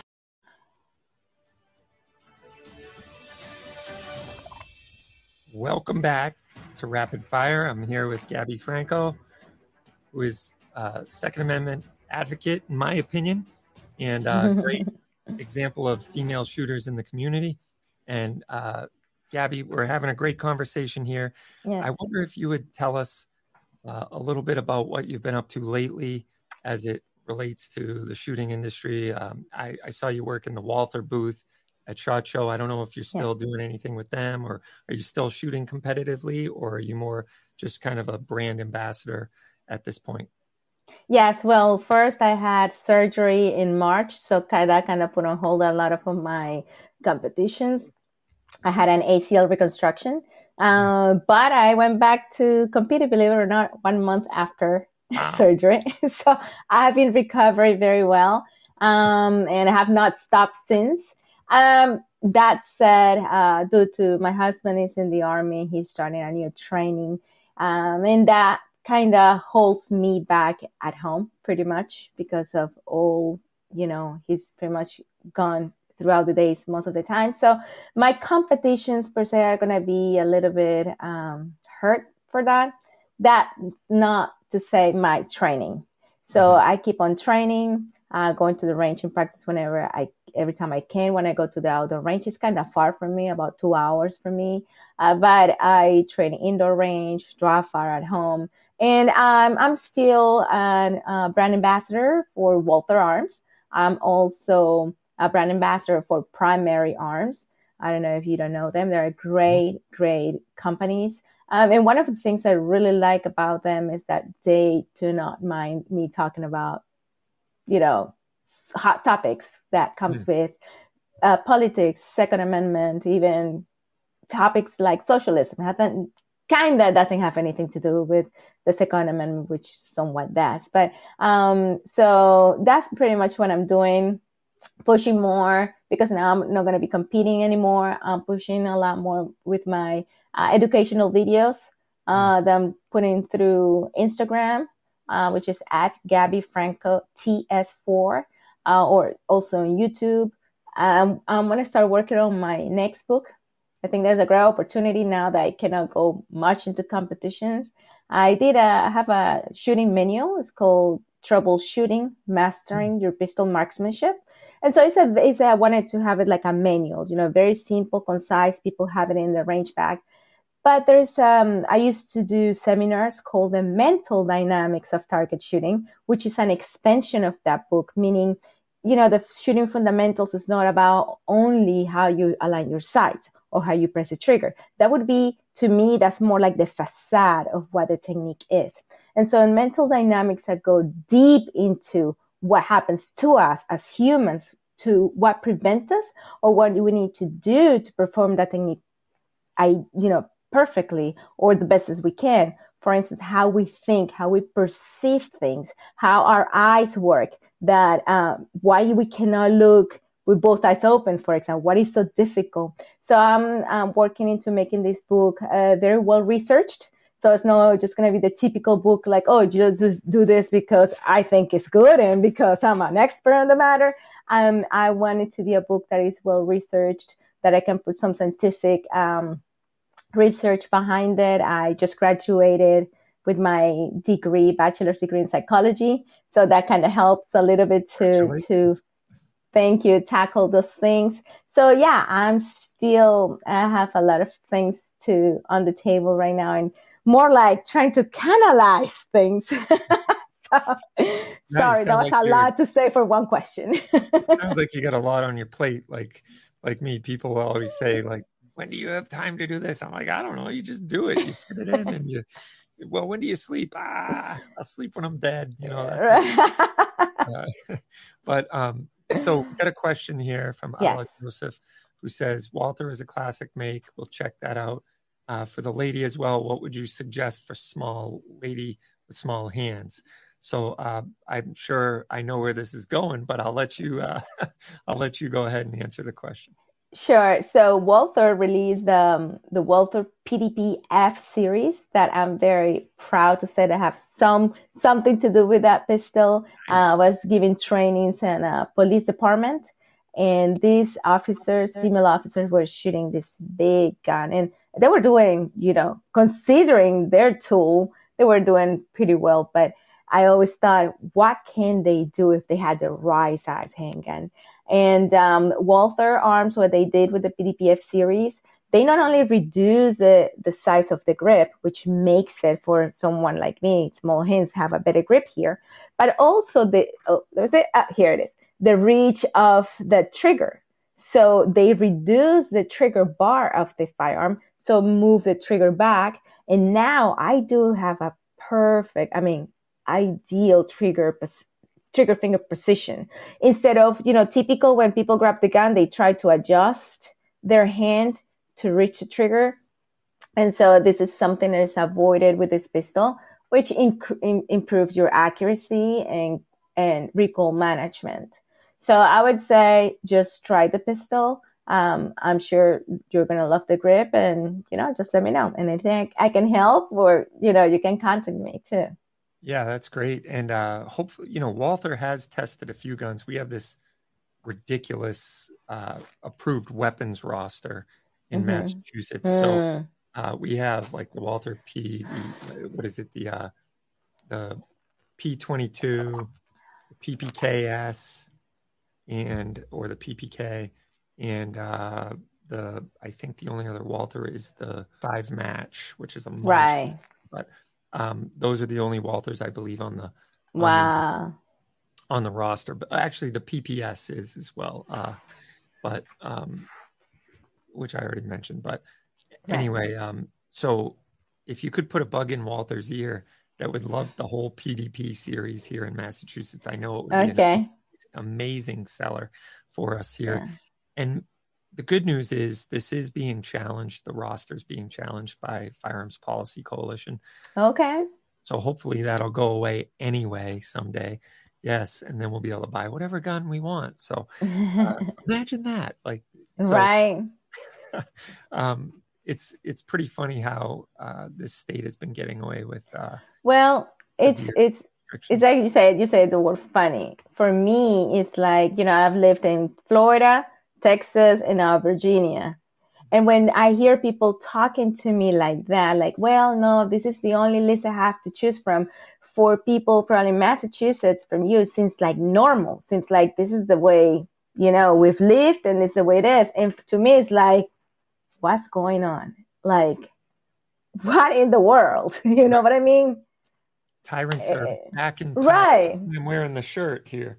It's almost like saying, you know what, I have a leash and I can go 100 meters. And I'm like, I don't have a leash at all. You know what I mean? Exactly.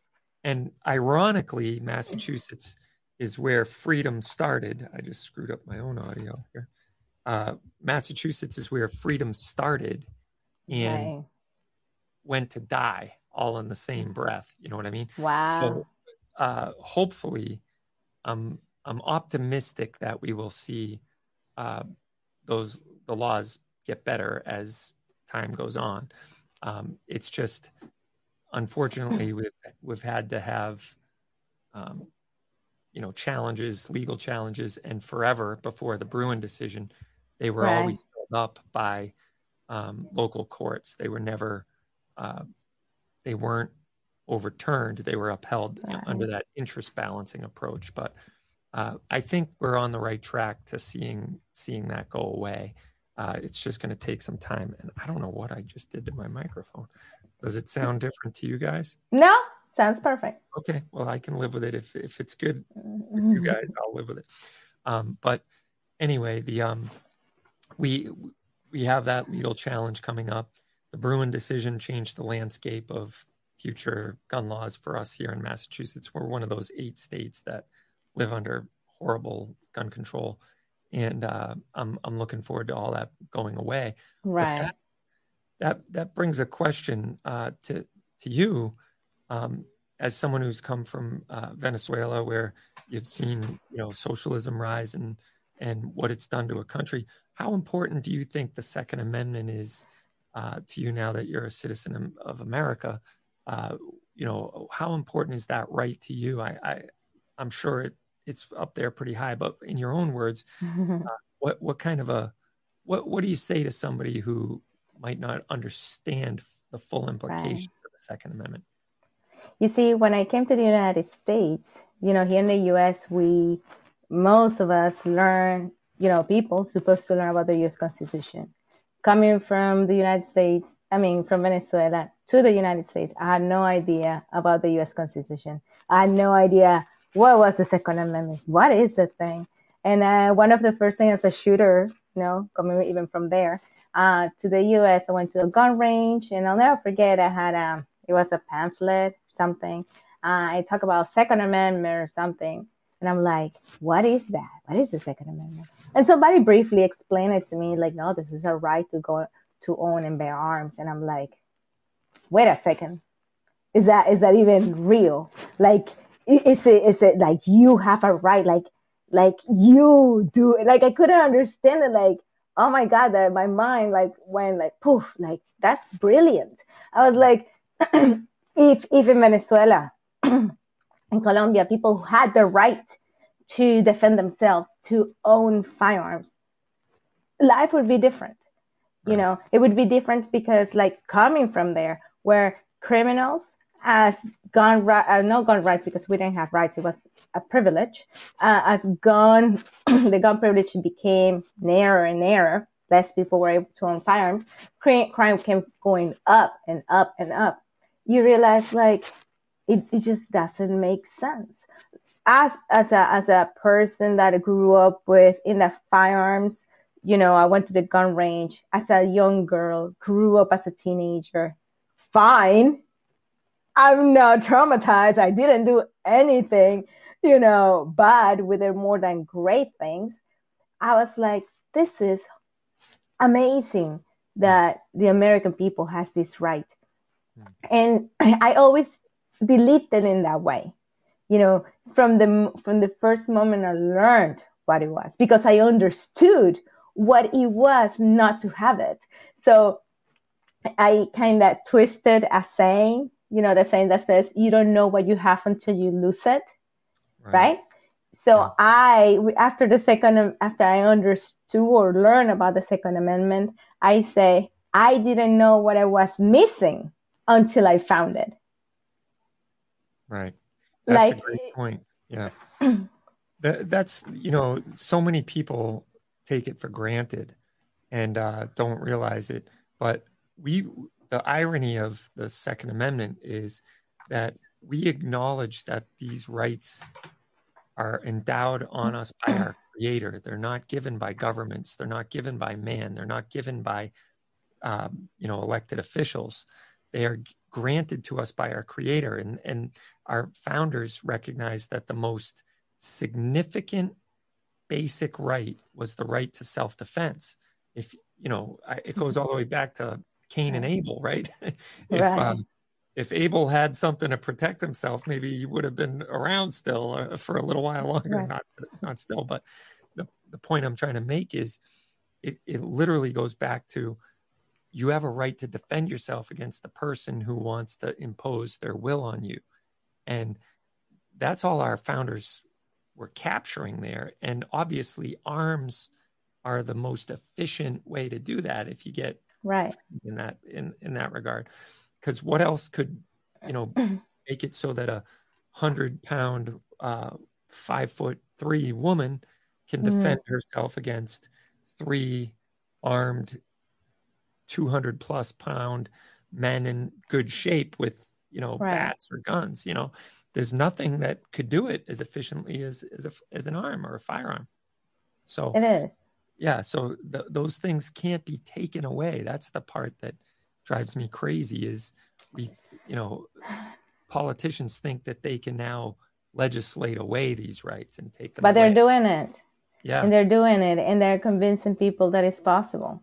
Right. It takes, it's just like, that little picture that shows the horse he's tied to a chair.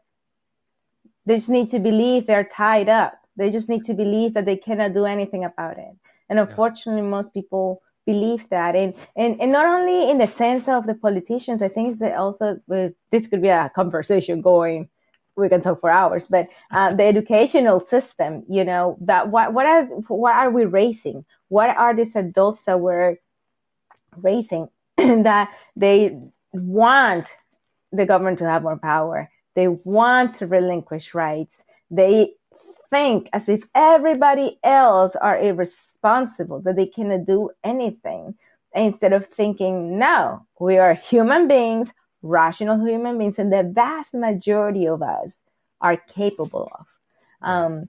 But even though, like you say, it's a God-given right. But I mean, unfortunately, what we're seeing today is that even those people who, swore an oath, are just literally willing to disregard it just to continue their agenda. Yeah, we talk about that a lot on the show, how they stand up, raise their right hand, swear to uphold the Constitution against all enemies, foreign and domestic, and then they go write bills that are directly oppose the Constitution that they just swore an oath to uphold. And, I'm trying to figure out a way to hold them accountable under malfeasance or for dereliction of duty or for breaking their oath of office. And I've been told the only thing you can do is vote them out, which is disheartening. But if a police officer in the course of their official duty breaks the law or violates their oath and uses excessive force or something to that effect, then they can be held accountable. Their qualified immunity is gone. But for some reason, politicians are untouchable. They can go ahead and legislate away our constitutional rights, and then nothing can ever happen to them. I wish there was a way. Maybe it's, we talked to Mark Smith from Four Boxes Diner, does some great video on this stuff. So maybe we'll get him on the show again another time to talk about that. But otherwise, they can just make law with it without any threat of anything ever happening to them, and that's a problem.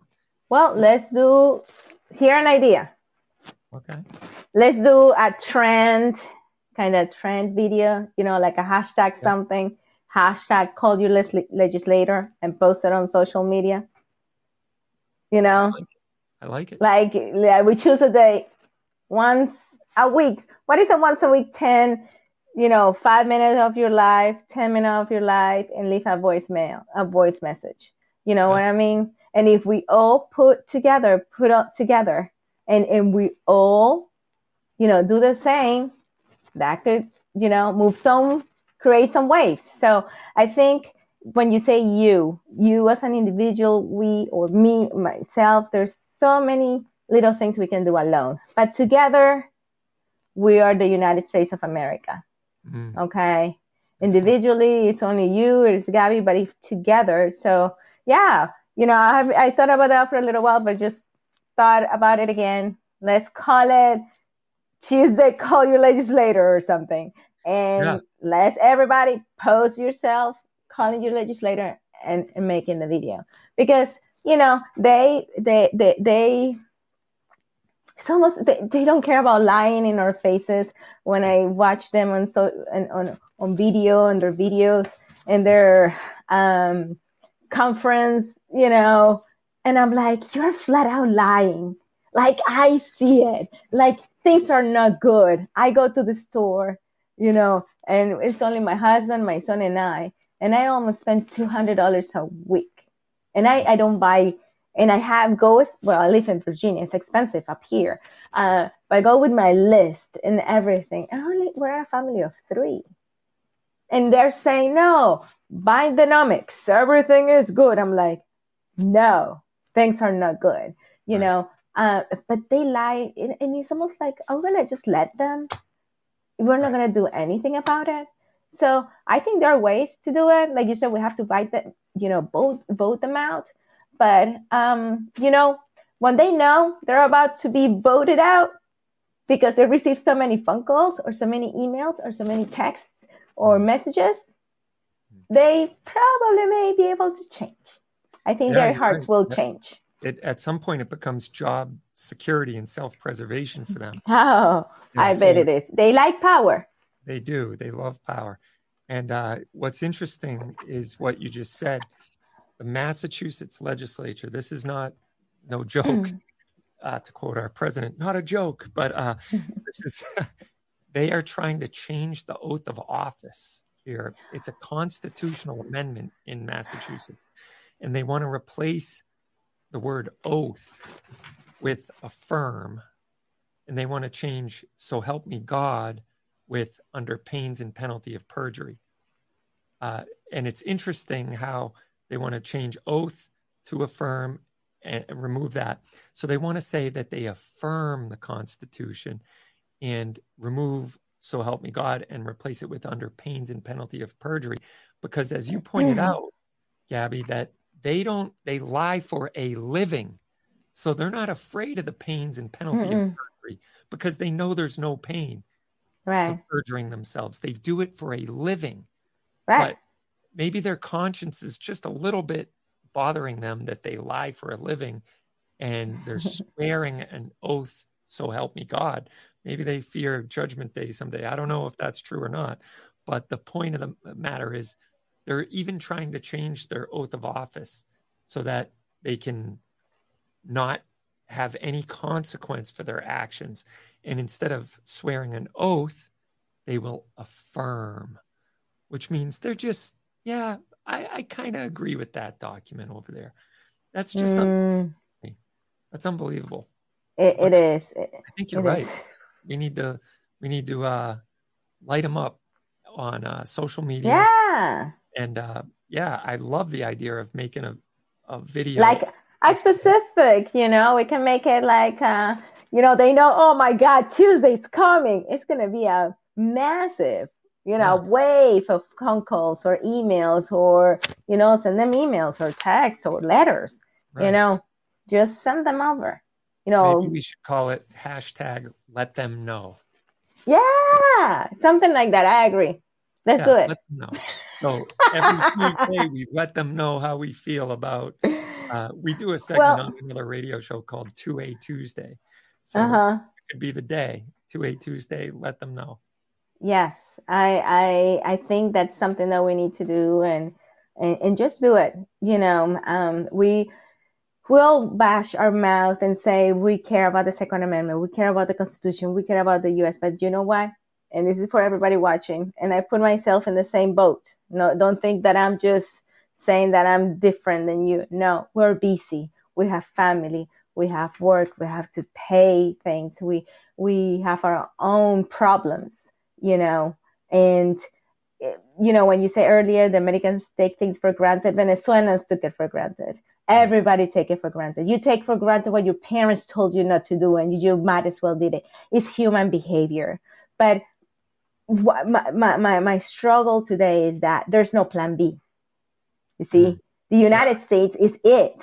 This is the best country in the world to live, to succeed, to literally, I don't even know how much better I can put it on for people who are listening.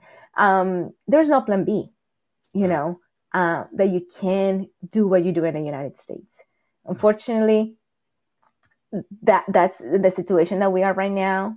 It's not pretty. I do believe we are in a, like Biden said, we are in a what is the word that he used? Inflection. Well, he says like an inflection point. Yes. And he said that very often in the beginnings of his presidency. And that word stuck with me because I know that word really dug deep in my heart. What inflection point is that what we're talking about? To me, that meant, especially now, this administration, the way of thinking, is shifting the paradigm on the American people, shifting the direction that we're going. And I think, I believe that is more than ever the time to speak up, the time to not fight. Okay? Learn how to have disagreements. We're all Americans, even those who don't believe in the Second Amendment, even those who believe in socialism. Change their heart. Once you show them that you can talk eloquently, when you show them that you can show them, hey, here's where we are. That's where we're going, and that's not nice. They may not listen to you in that moment, but they're listening. They may go in their house and they say, you know what that friend or that person told me, I don't want to believe it, but deep inside I know it's true. And though that is what matters. The problem, what I see today with us in society, and that's my struggle now, is that it's like the right against the left against the right. We're eating each other. And you know what? You may say that socialism, Hugo Chavez and all that destroy Venezuela. Venezuelans also destroy each other. Yeah. Okay? Let it because happen, right? They cannot do it alone. They don't do it alone, they know it. They have to put us against each other. Right. Because they cannot govern a united society. They can only govern and have a lot of power when society is divided, is busy attending little things, little issues that have nothing to do with what really affects our future for the long run. So if anything I can say to everybody is that really hug your children tight, teach them how to love, not to learn how to engage in a discourse. Educate yourself, learn more read about the Constitution more. Read about, essays from the founding fathers. There's so much we can do, and most importantly, call your legislators. Yeah, let them know. Yes, let them know. Well said, Gabby. That's you said it very well. You're a great American. You're a great patriot. You're a great example of a woman gun owner in America. And I think those words are especially true. Find the common ground where we can all come together as Americans. Normalizing gun ownership is a great way to do that.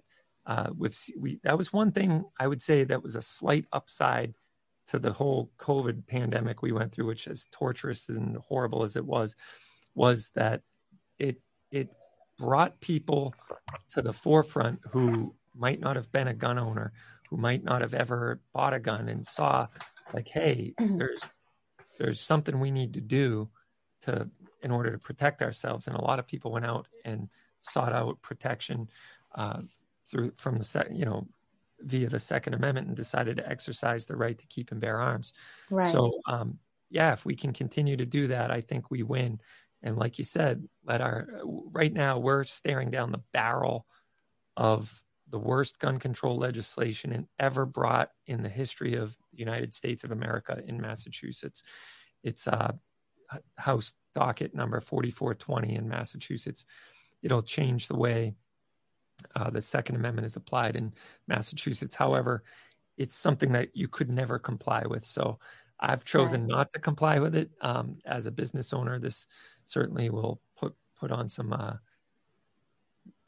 legal challenges ahead of us. But the good news is it hasn't been signed in. And so for those listening in Massachusetts, I think it's really important to let them know, maybe not just on Tuesday, but every day. And we have a 4-pronged approach to that. What we've been telling people: write, email, call, and troll them on social media. Either do a post and tag them in it, or go to their posts and tag, comment on it. So that's, I think, the best way to let them know. And if we can do that 4-pronged approach, I think we'll make some great headway. That's right. How do people find you, Gabby, online if they want to follow your work? And I appreciate you coming on the show today. It was a great conversation. We'll have to do it again if you're up for it. Yeah, of course.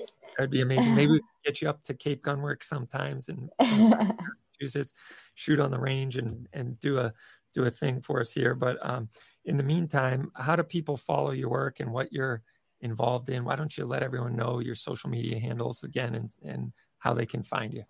Well, the best way to do it, where you can find everywhere where you can find me, is my website. It is easy, Gabby, Gabby, Franco, FRANCO.com, GabbyFranco.com. I'm on Instagram as @GabbyFrancoTS4.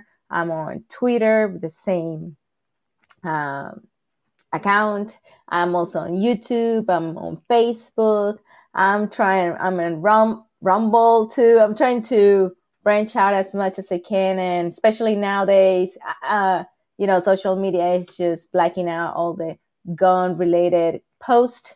I'm also opened a Spanish and all Spanish account on Instagram and also on YouTube, where awesome. I'm going to start. Yes, there's very few Spanish-speaking content or personalities that talk about gun rights. And I thought, you know what? I need to also educate those who come from Latin America, who come with this idea. They don't know what is the Second Amendment. So anyway, you guys can find me in English and Spanish. You message me if you want on social media. I reply, not every day exactly when you send me the message, but I should reply as soon as I can. Did I get that right? Gabby Franco TS4. Yes, that's awesome. Right. So make sure you give her a like and a follow, subscribe and share and comment on her posts. Gabby, thanks so much for joining us. It was awesome talking to you. You're doing great work. And thank you. Keep up the good work. And we'll certainly do this again sometime if you're up for Definitely. it. Of course. Right. I love being here with you. God bless. And we'll see you next time. Bye. All righty. Thank you guys for listening to another episode of Rapid Fire. And we appreciate you. Make sure you go into all the world and be a good example of a responsible gun owner in America. Together as Americans, we can overcome and put on the face of responsible gun ownership in your community.